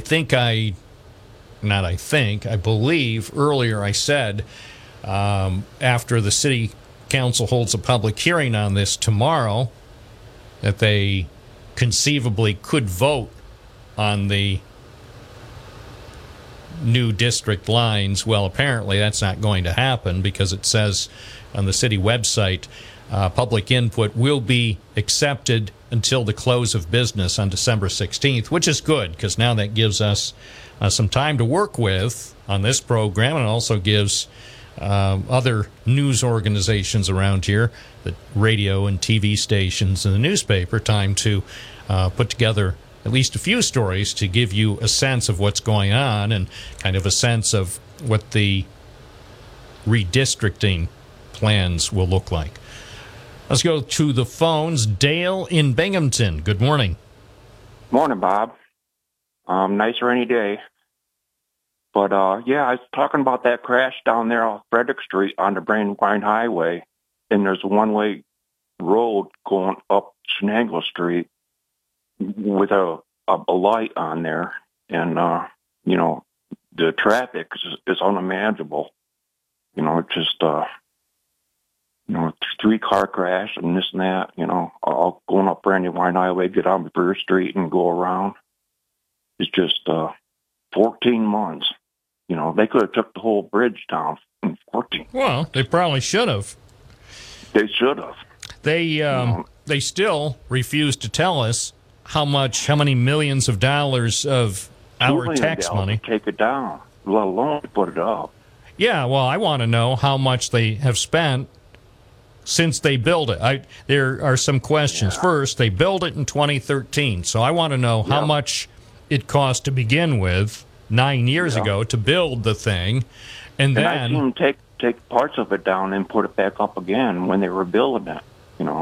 Driving through there. Oh yeah, no, it was a disaster from the inception. I did my first story about it being a problem in 2014. So I've been doing stories and all the on interstate traffic going across that bridge, and all that weight and everything. I couldn't understand someone that would put concrete underneath that bridge like that, and have a sink. Well, the good news is the people, as always, the people responsible are always long gone before they can ever be held accountable. So we'll see what happens. Okay, keep an eye on it. Probably another country. Under an assumed name. Keep an eye on it. Let me know if it sinks anymore. Okay, Bob. Thanks. Yeah, the sinking bridge, the incredible sinking bridge tonight at 11. It's 10:48. This is Bob Joseph. More calls coming up on our Tuesday program right here on WNBF. You wash your News Radio 1290 WNBF. 10:51. Bob Joseph live. Let's go back to the phones. Bob in Vestal. Good morning. You're on the air. You started out the hour playing my favorite artist of all time, Running Down a Dream, Tom Petty. And then you know how you ruined it? 119 miles an hour. Are you still joking about that? How many years ago was that? Who knows? I mean, no. Let's put it this way. To the best of my knowledge, no judge and former district attorney in New York State has ever been clocked by state police going 119 miles an hour through Tioga County. We don't have anything more to worry about in this country. All right, so let me get to Matt Taibbi is more liberal than you. Now you people are turning on him. I see all the liberals hate him. That guy, I used to see him in Rolling Stone magazine. He is the most left-wing. He hates Republicans, and now just because he's doing the right thing, the liberals hate him. You see how this works? It makes me sick. Well, I don't hate him. I like him. Oh, yeah, you do. You're right. You're against him. Don't. I hate when I say something. You know why I like him? And I've always liked him. No, you don't. Because his dad, Mike Taibbi, came to Binghamton, and he actually interviewed me right here in the studio. So that's why, after I met his dad, because he came here to do a story for NBC Nightly News, Mike Taibbi, his father, I said, by the way, is Matt your son? He said, yeah. I said, oh, I like the stuff he writes for the Rolling Stones magazine. Well, he's doing the right thing. Yes, of course he's doing the right thing. Yeah, but how come you mentioned him in a bad light, I thought, earlier? No.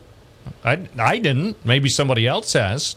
Matt. Well, all the liberals now. They turn on people like a pack of wolves. As soon as somebody doesn't go with them anymore, it's amazing to me. They loved Elon Musk. Oh, he's going to get rid of gas burning cars. Well, sure. He's the greatest. Now they hate his guy. No. Oh, please. Oh, Bob. Bob. Nobody hates Elon Musk, and nobody hates Matt Taibbi. I think he's a great journalist. I encourage him to keep reporting and let us know what else he can find out. Don't stop, Matt Taibbi. Find out more. I'm anxious to learn. I'm Bob Joseph, live on News Radio WNBF. First, News Radio 1290 WNBF. 10:56, it's Bob Joseph at Studio 1290 doing a big dance on this Tuesday morning.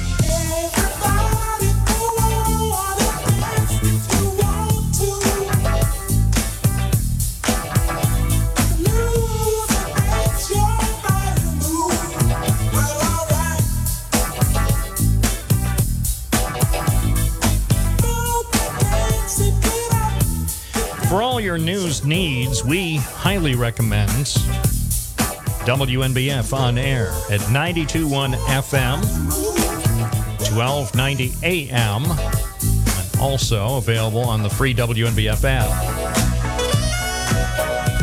After all, what other news talk station would play music like this? See what I'm saying? I know, you're saying, yes, good point, Bob. The news talk station with the very best music. Also, for your journalistic needs, I encourage you to check our website, WNBF.com. Of course, I contribute, Kathy White contributes, James Kelly contributes, and our other Town Square Media contributors here in Binghamton add their special perspectives at WNBF.com.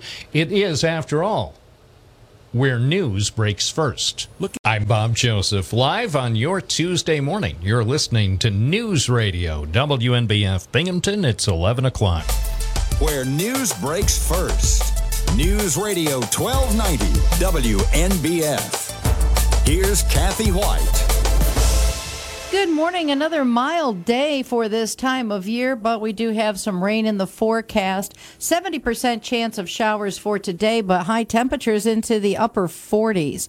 And what could have made for a very long day for firefighters, the crews from close to a half dozen companies managed to contain a blaze at the New England wood pellet factory at 1580 Airport Road in Deposit to just a small area of that sprawling facility.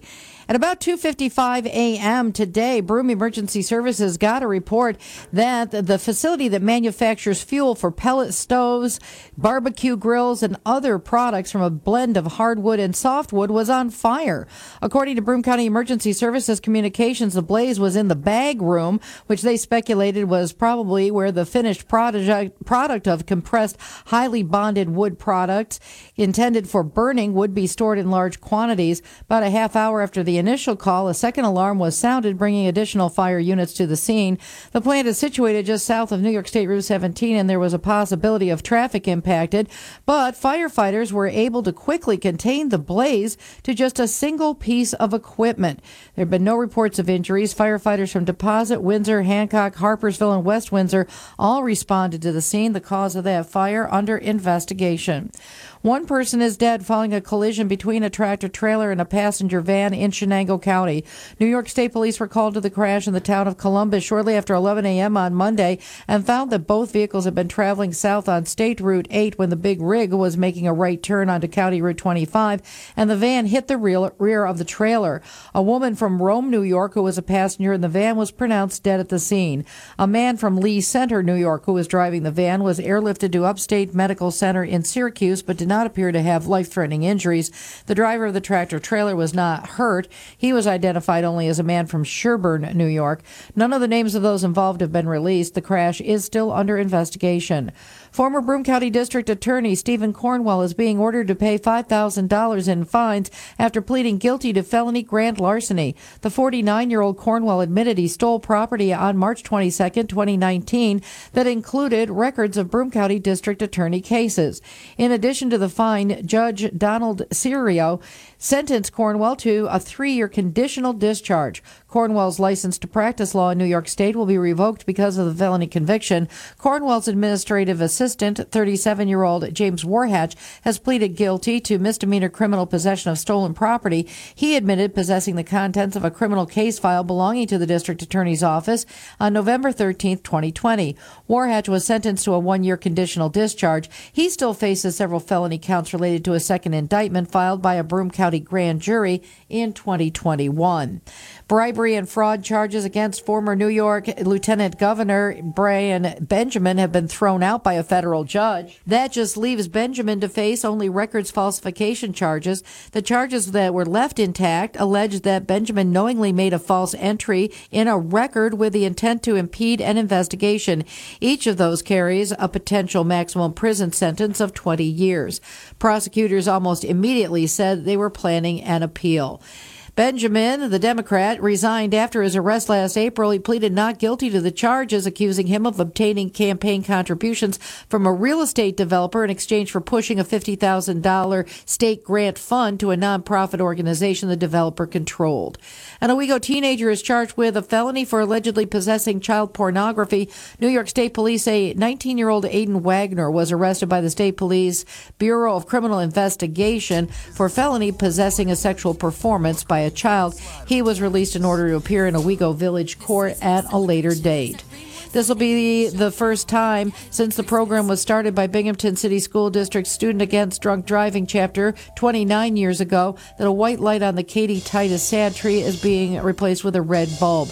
It marks a death due to drunk or distracted driving during the holiday season.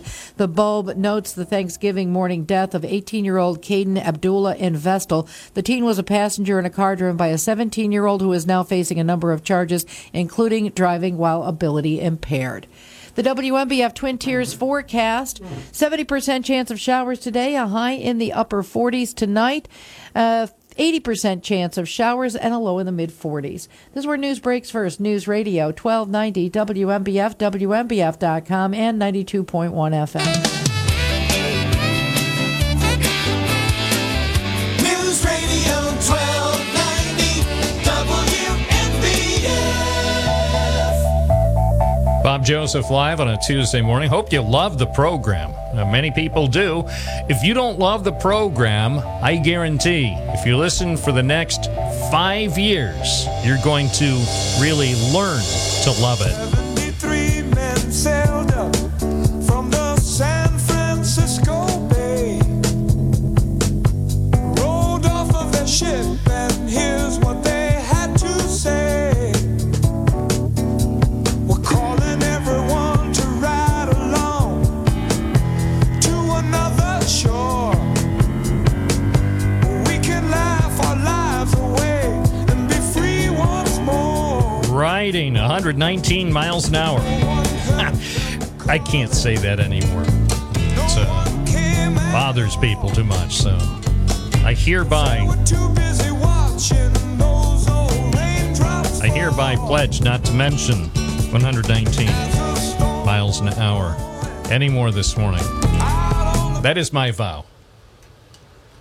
This is the last official reference to 119 miles an hour because I know it's frustrating for some people. 607-772-1290 is the number. If you'd like to participate, we welcome you. Coming up in approximately 5 minutes, we'll hear from our Gas Buddy guy.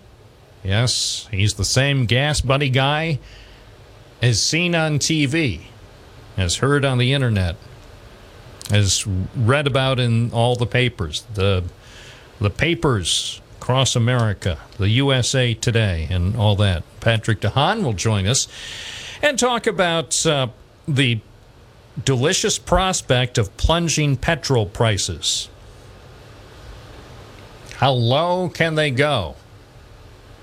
One of my questions will be, and I'd love to put Patrick DeHaan on the spot because he's willing to be put on the spot. I'll ask him at some point, probably toward the end of our segment. So what do you predict gas prices will be on January 1st? So in about 4 weeks or so. I'll ask him what he thinks the gas price in the Binghamton area will be as we start a brand new year.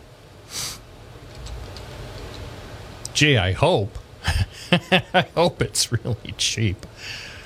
Oh, Bob, you know it's not going to be really cheap. I see, looking at low gas prices right now, there's a place, $3.37, just a few minutes from here.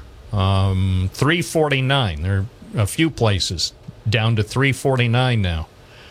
So these are great prices. These are unheard of gas prices. Okay, they've been heard of before, but remember earlier this year when some of us were fearful that by Christmas time the gas price could be $10 a gallon? Well, surprise, that hasn't happened yet. So we'll check in with Patrick DeHaan to understand what's going on in the global markets. Very complicated, as he has explained. No one person controls the price of gasoline. So coming up next, we'll talk with Patrick DeHaan and get a sense from him about where the prices are headed in the Binghamton area. So hopefully we'll have some encouraging news. Listening to Bob Joseph live on a Tuesday morning on News Radio, WNBF 92.1 FM, 1290 AM, and always available on the free WNBF app. As you age, News Radio 1290 WNBF.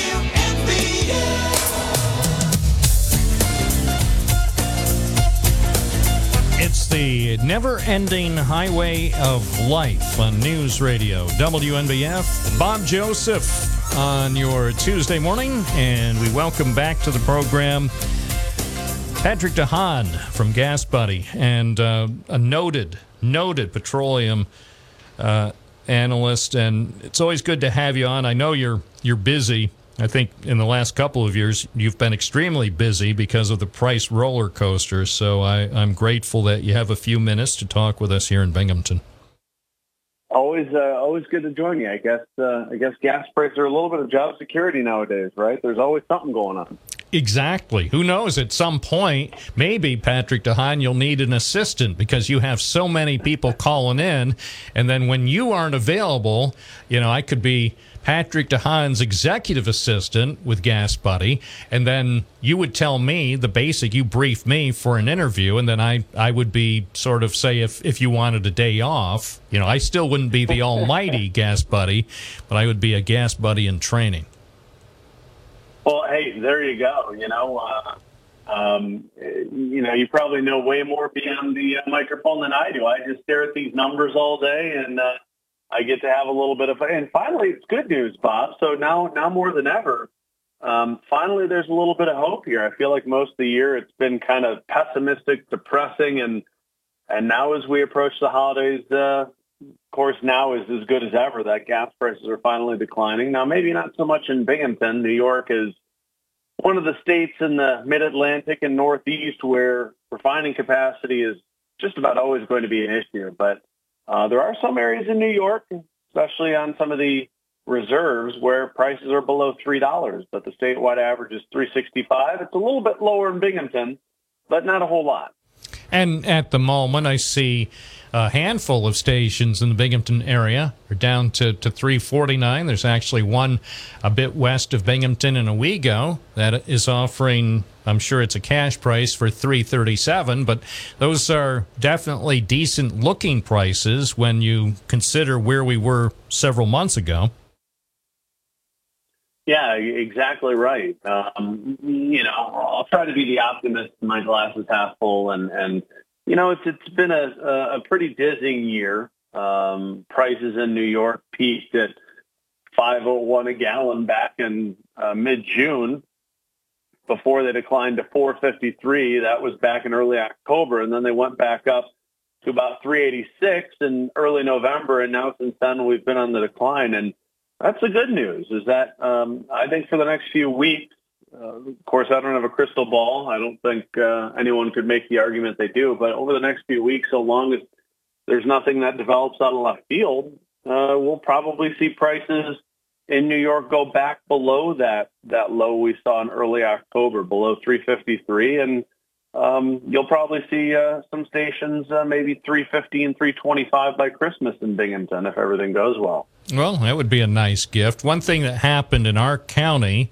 where Binghamton is located, Broome County, had a 6-month cap on its local tax, for the tax above $3, and that 6-month cap expired a few days ago on December 1st, and I thought, well, the way things go, they'll probably start using that as a reason to raise prices, but I have not seen that in Broome County.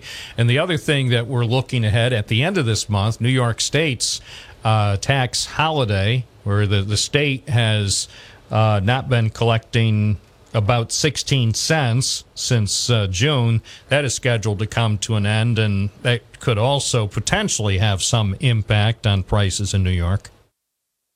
Well, it could. If the gas tax holiday ended today, though, you wouldn't see prices go up. There's maybe a lot of people that scratch their head when they hear that.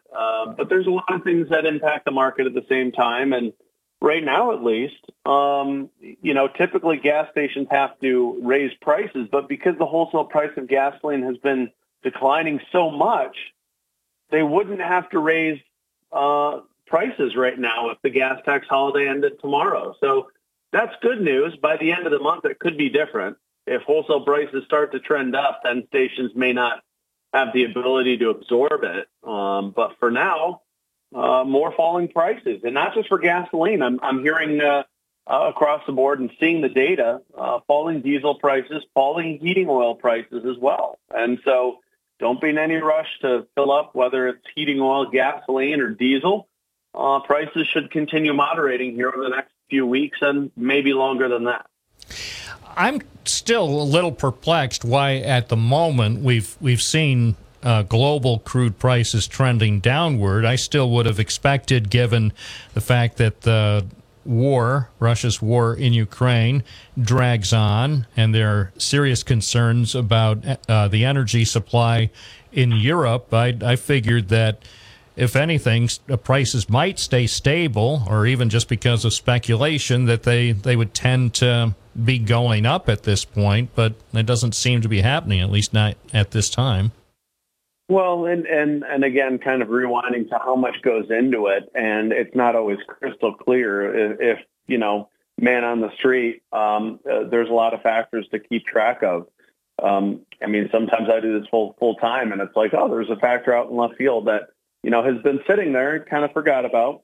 But in this case, as you mentioned, a lot of action between the EU and Russia, and sanctions and price caps and all of that. But I think a lot of that is largely offset, at least for now, right? Nothing immediately changes with that price cap. Russia's still pumping oil, and the EU is still buying some of it via pipeline, not seaborne. That's where the sanctions the EU has on Russia hit. No seaborne oil shipments, but pipeline shipments. But the biggest thing I think is left off the radar is the COVID in China and the lockdowns there.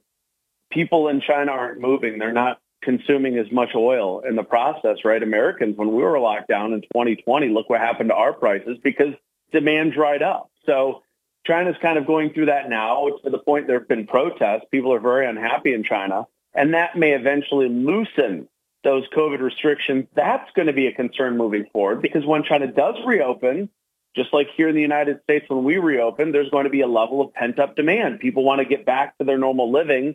They want to go back, see things. They want to travel the country. So whenever China reopens, that could be a little bit problematic for consumption and drive prices up. But on the surface, nothing necessarily changes overnight with this price cap. And Russia's going to keep selling to countries like China and India. So a price cap doesn't imperil the flow of oil. And that's what is worrisome. Anything that would imperil the flow of oil or anything that would have a great effect on consumption, like I mentioned, China's COVID. So those are the two real high-level factors. And that's why prices aren't going up as a result of a price cap or sanctions yet. It's something that could have a material effect down the line. If few days ago, the guy who is president of the American Petroleum Institute, Mike Summers, said in his view, the strategic petroleum reserve falling to dangerously low levels, the situation ultimately could trigger another economically painful oil crisis. Is that likely? Well, first, I like to put things in context. Because a lot has been said in the media about how it's drained and this and that. So to put it in context, the SPR is still closer to full than it is to empty. So yes, does it theoretically put us at more risk? Sure. Even if it was 1 million barrels below full, right? It's even if it's a small decline, it still technically puts us more at risk. But the context is that the SPR is still closer to full than empty. It still has, 380 million barrels of oil in it. So are we worse off? Well, potentially. Otherwise, this pool of oil just sits there. It hasn't been used to this degree ever. So, arguably, when there are sanctions on a country that imperil the flow of oil, a strategic reserve, I don't know if I agree with releasing it if it's necessary or whatnot, but technically it's there because it's a strategic reserve. So, I don't necessarily agree in context. I mean, if Russia were to go much broader scale, if something would worsen there where they stop shipping oil, well, sure, then the SPR having less oil than it should or could, then it does put us at greater risk. But again, what's worse, mitigating something that may not happen or trying to reduce oil prices for Americans that are spending millions more on oil and gasoline and diesel every day? It's a tough call. One final question. When we started this year, the gas price generally around here in Binghamton was about $3.45 a gallon. So, looking ahead to New Year's Day 2023, using all the available information you have at this moment, what do you think the price in the Binghamton area will be on New Year's Day in less than 4 weeks?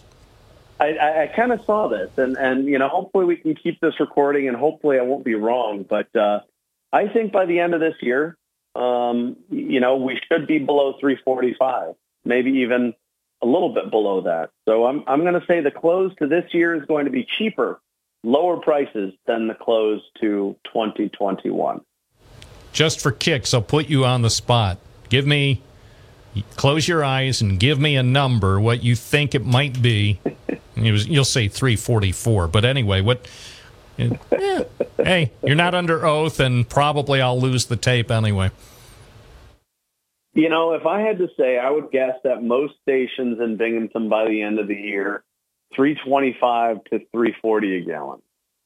All right. For regular gasoline. The people of Binghamton love you, Patrick DeHaan. You're our gas buddy. We didn't like you so much several months ago, but now suddenly your stock in Binghamton is soaring. I do appreciate your being a good sport and offering your observations and your opinions, and we'll certainly be talking with you on occasion in the coming year. I'll be here, Bob. Hopefully, you know what? Hopefully the bets are under the 325 to 340. Wouldn't that be the best gift yet? Not just falling prices, but even lower than expected. It's possible. If that happens, I will do a jig on Court Street with my Santa cap.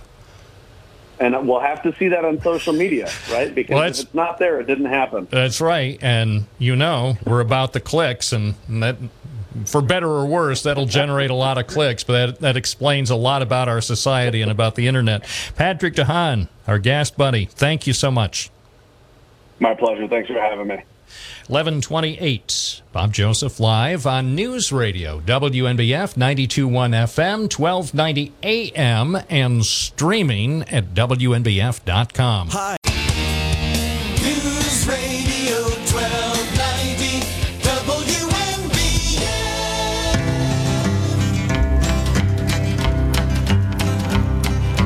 Bob Joseph. Well, it ain't no use to sit and wonder why, baby, if you don't know by now. And it ain't no use to sit and wonder why, baby, it'll never do anyhow. When your roosters are crowing at the break of dawn, look out your window and I'll be gone. You're the reason why I'm traveling on, but don't think twice, it's all right. WNBF, WNBF.com at 11:32. Phone number, if you'd like to call in and be a contestant, is 607-772-1290. That's right. We'll take caller number 1. Don't have anything to give away, but still, if you want to be a contestant, call now, 607-772-1290. And I'll take caller number 1. Beverly from the town of Dickinson. Good morning. Good morning. Well, the oil prices aren't going down. The Mirabito's charging $4.89 a gallon, up to $5.20 a gallon. Well, isn't that a little bit cheaper than it was a few weeks ago? Well, I don't know, Bob. It seems to me that it could be. I mean, the gasoline prices are going down. How come the oil can't go down? Well, I hope it does, because a lot of people are having trouble even this early, and we're lucky. Count your blessings. We've had mild weather over the last several weeks.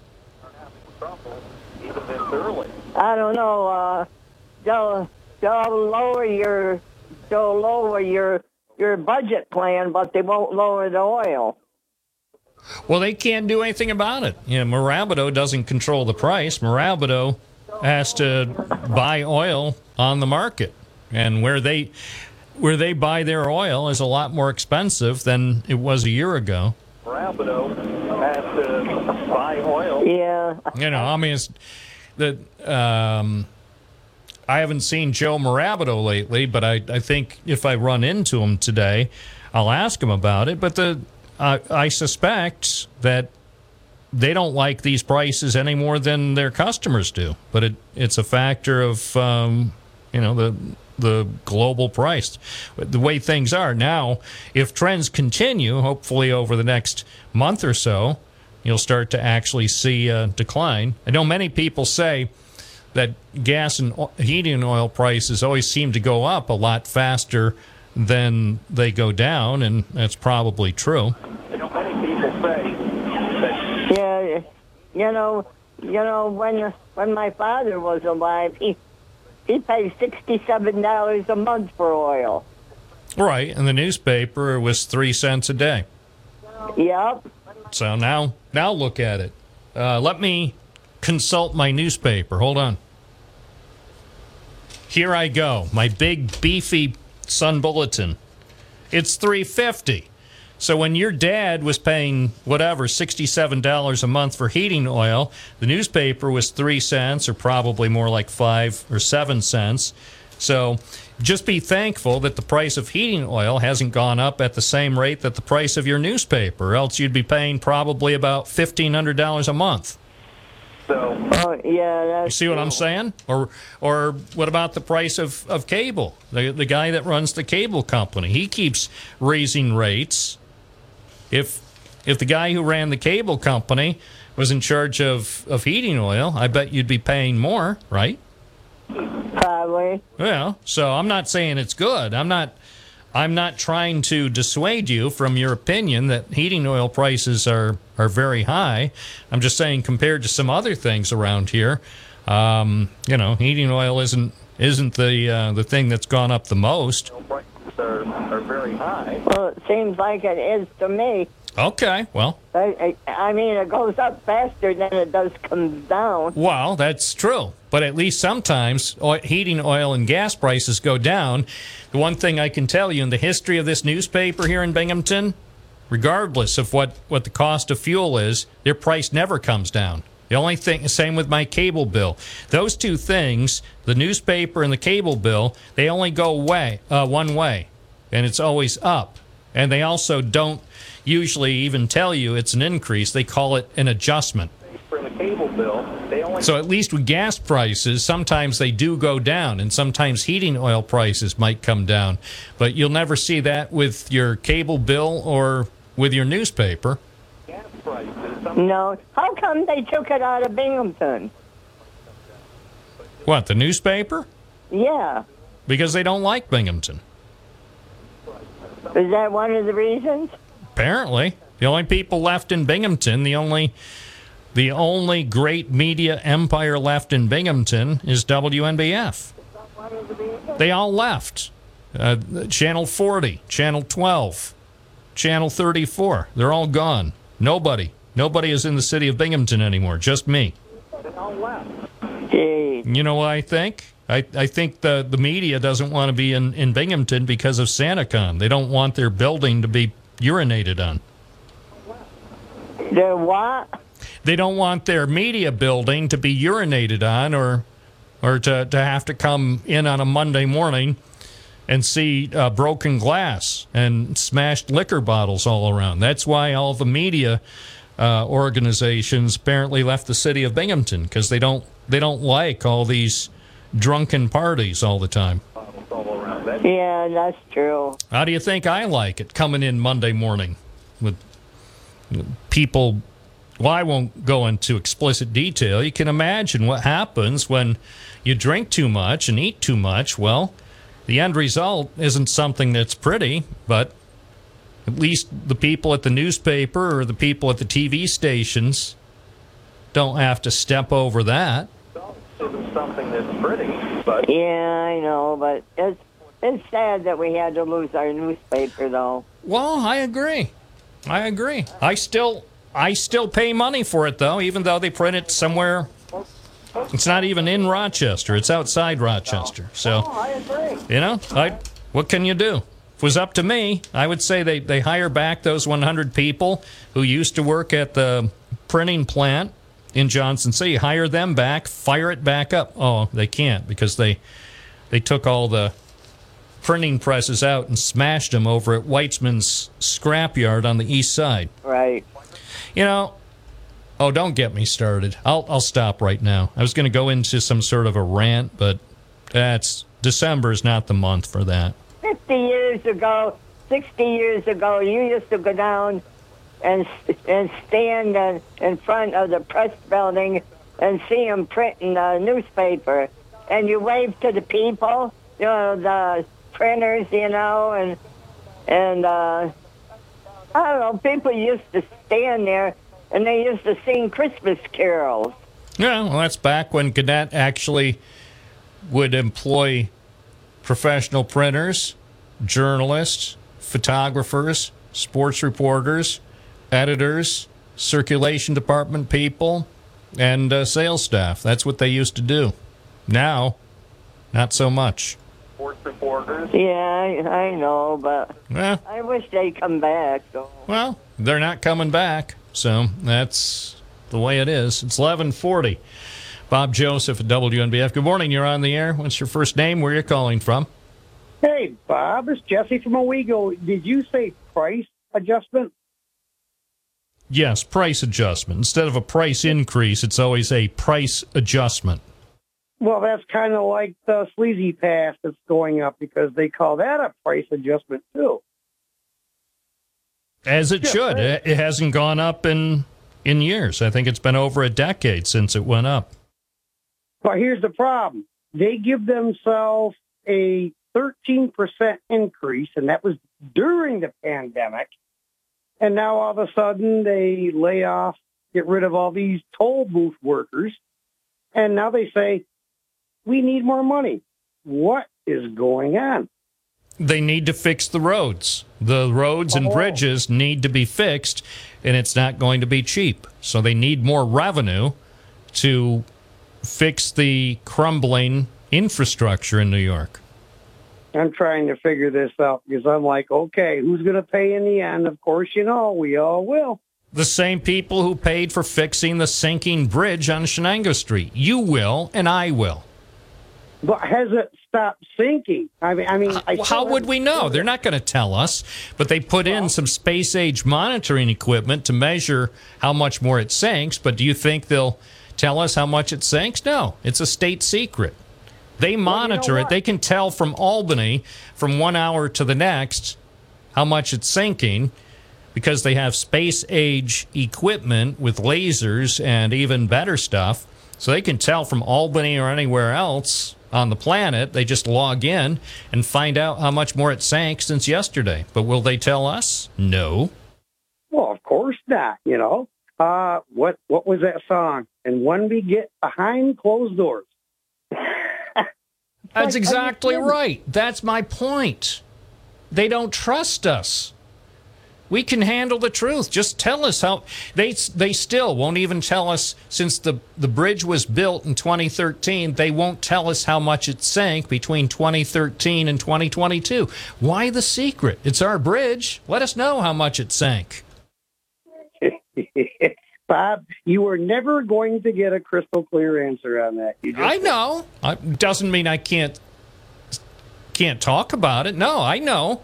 I don't expect to get a full answer or even a partial answer. That doesn't mean that the issue should be dropped. No, I'll bring it up whenever I think about it. If Kathy Hochul were to come in here right now, Jesse, I would ask her, the first question would be, Governor Hochul, will you tell us how much money we have spent on that bridge since it was built in 2013? The original cost, the cost of monitoring its sinking over the next 7 years, and then the cost of trying to fix it to keep it from sinking, because the problem with that bridge, if it kept sinking that way, soon the only people who could get under there would be people in a clown car. I think the only way we could get through this, Bob, is if we all became clairvoyant, but I don't see that in my path of life. One never knows, though. Life can take some surprising twists, so never say never. It gets better every day. I can at least say that. I'm always on the positive approach. That's the way I look at it. I think it's life is like this show, better every day. Hey, by the way, I thought that Janine Pirro was actually clocked at 129 miles an hour, and they dropped it down to 119 just to give her a less of a fine. Who knows? There's another person who will never tell the truth. That's all right. He's still our buddy. Yeah, if Janine Pirro wants to get back on my good side, she has to call in and answer my questions about what transpired on that fateful Sunday afternoon in the town of Nichols near Jeff Garal's place. I imagine even, I'm serious, I bet even Jeff Garal is steamed that she was driving past his place there, the Tioga Downs, without stopping by. She was speeding, according to state police, using high-tech radar. They said they clocked her at 119 miles an hour going past Jeff Garal's beautiful Tioga Downs. Now, what does that say to the people of Tioga County? She was in such a hurry to get out of Tioga County that she was speeding on Route 17. Well, maybe that's why the DOT had to go around all these highways, and they had to reshape all of the hills and stuff and things like that so cars wouldn't get whacked out because of people like her that can come through and they can drive by safely. Yeah, well, it is a pity. Appreciate it. That's the report from Owego, making contemporary news. More calls coming up. 607-772-1290. I'm Bob Joseph on WNBF. You wash your hands.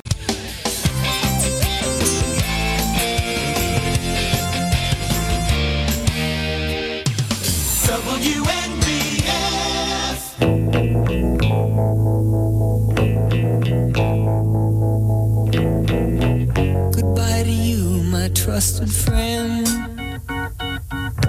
We've known each other since we were 9 or 10. Together we've climbed hills and trees, learned of love and ABC, and skinned our hearts and skinned our knees. Goodbye, my friend, it's hard to die. 11:48 at News Radio WNBF. Now that the spring is in the air. Wait a second, that's That's not right. It's now that winter's in the air. Oh, my goodness. We do have our fun here at News Radio, WNBF and WNBF.com. Now, here's something I just noticed. The guy who still works at CBS. Remember Jeff Glor? He was on CBS Evening News about 5 years ago. In fact, it was 5 years ago today that we talked with Jeff Glor on this program. December 6, 2017, that's when he was riding high. He was the anchor of the CBS Evening News. Ultimately, he didn't last long in that position, but he still works for CBS, and you can see him on weekends on Saturday morning. But let's listen to a WNBF time capsule, just a little bit, from exactly 5 years ago today, December 6, 2017, when the one and only Jeff Glor called into the program to talk a bit about working in journalism.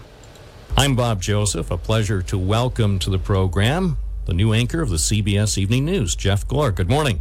Hey, Bob. Good morning. Thanks for having me.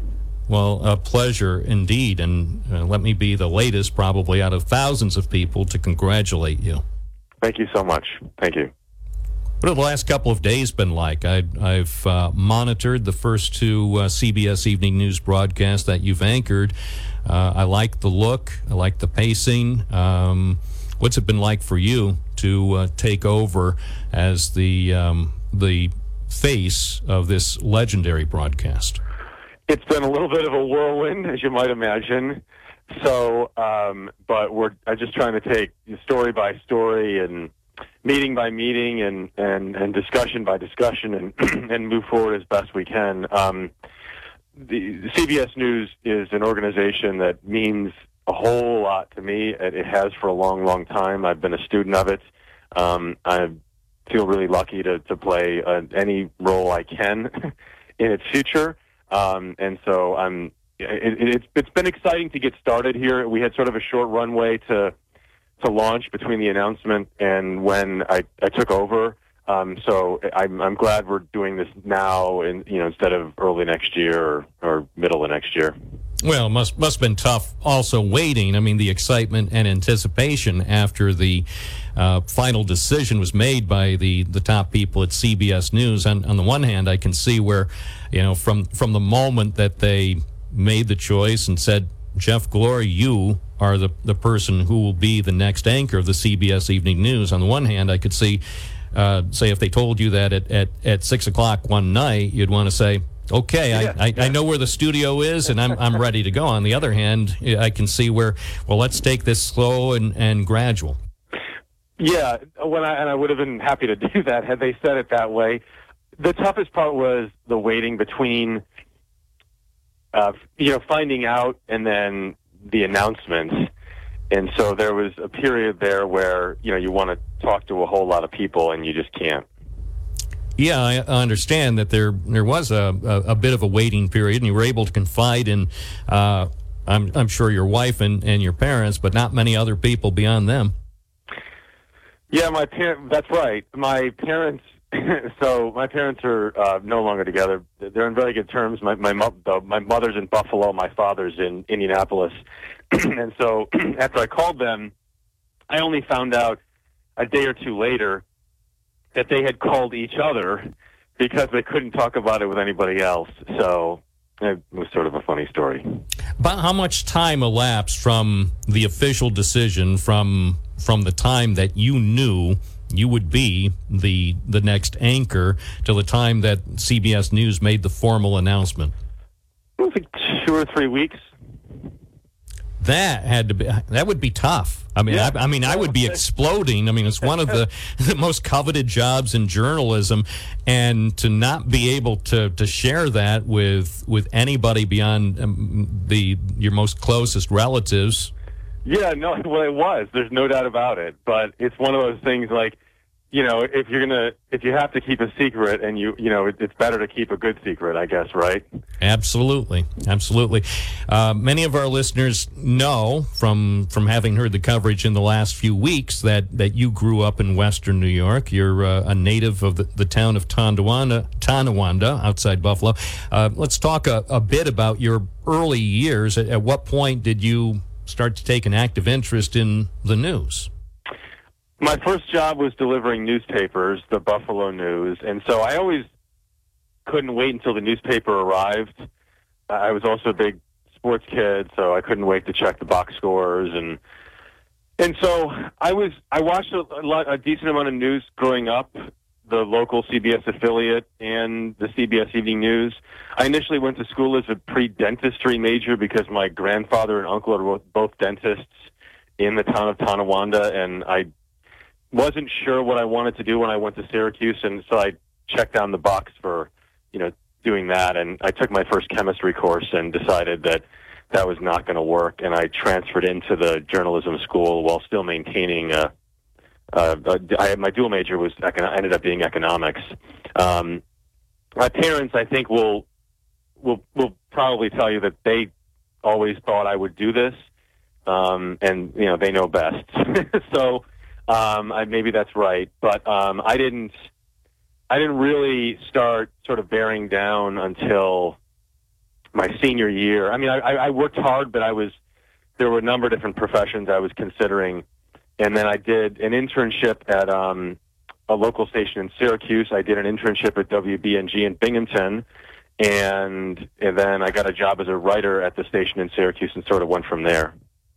And I know from your chat with Howard Manges from WBNG, you recalled with him how certainly the technology, even though it wasn't that long ago, but technologically speaking, the equipment that TV journalists were using at the time is completely different from what people are able to use now in the field.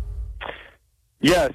So I was, while everyone else was enjoying their senior year, which I probably should have done more, I would drive down to WBNG late on Friday night or very early on Saturday morning, and then work all weekend, out in the field as a reporter, producer, cameraman, all of that, and gathering elements for the weekend broadcasts.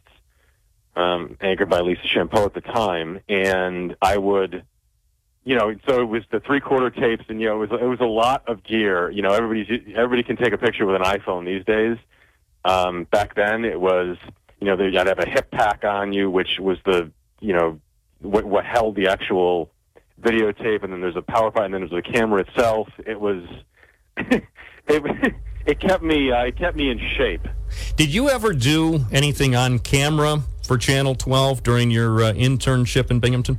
No, I used to go in very early on Sunday mornings. I would try before my shift started, and I would try to record stuff in the studio there.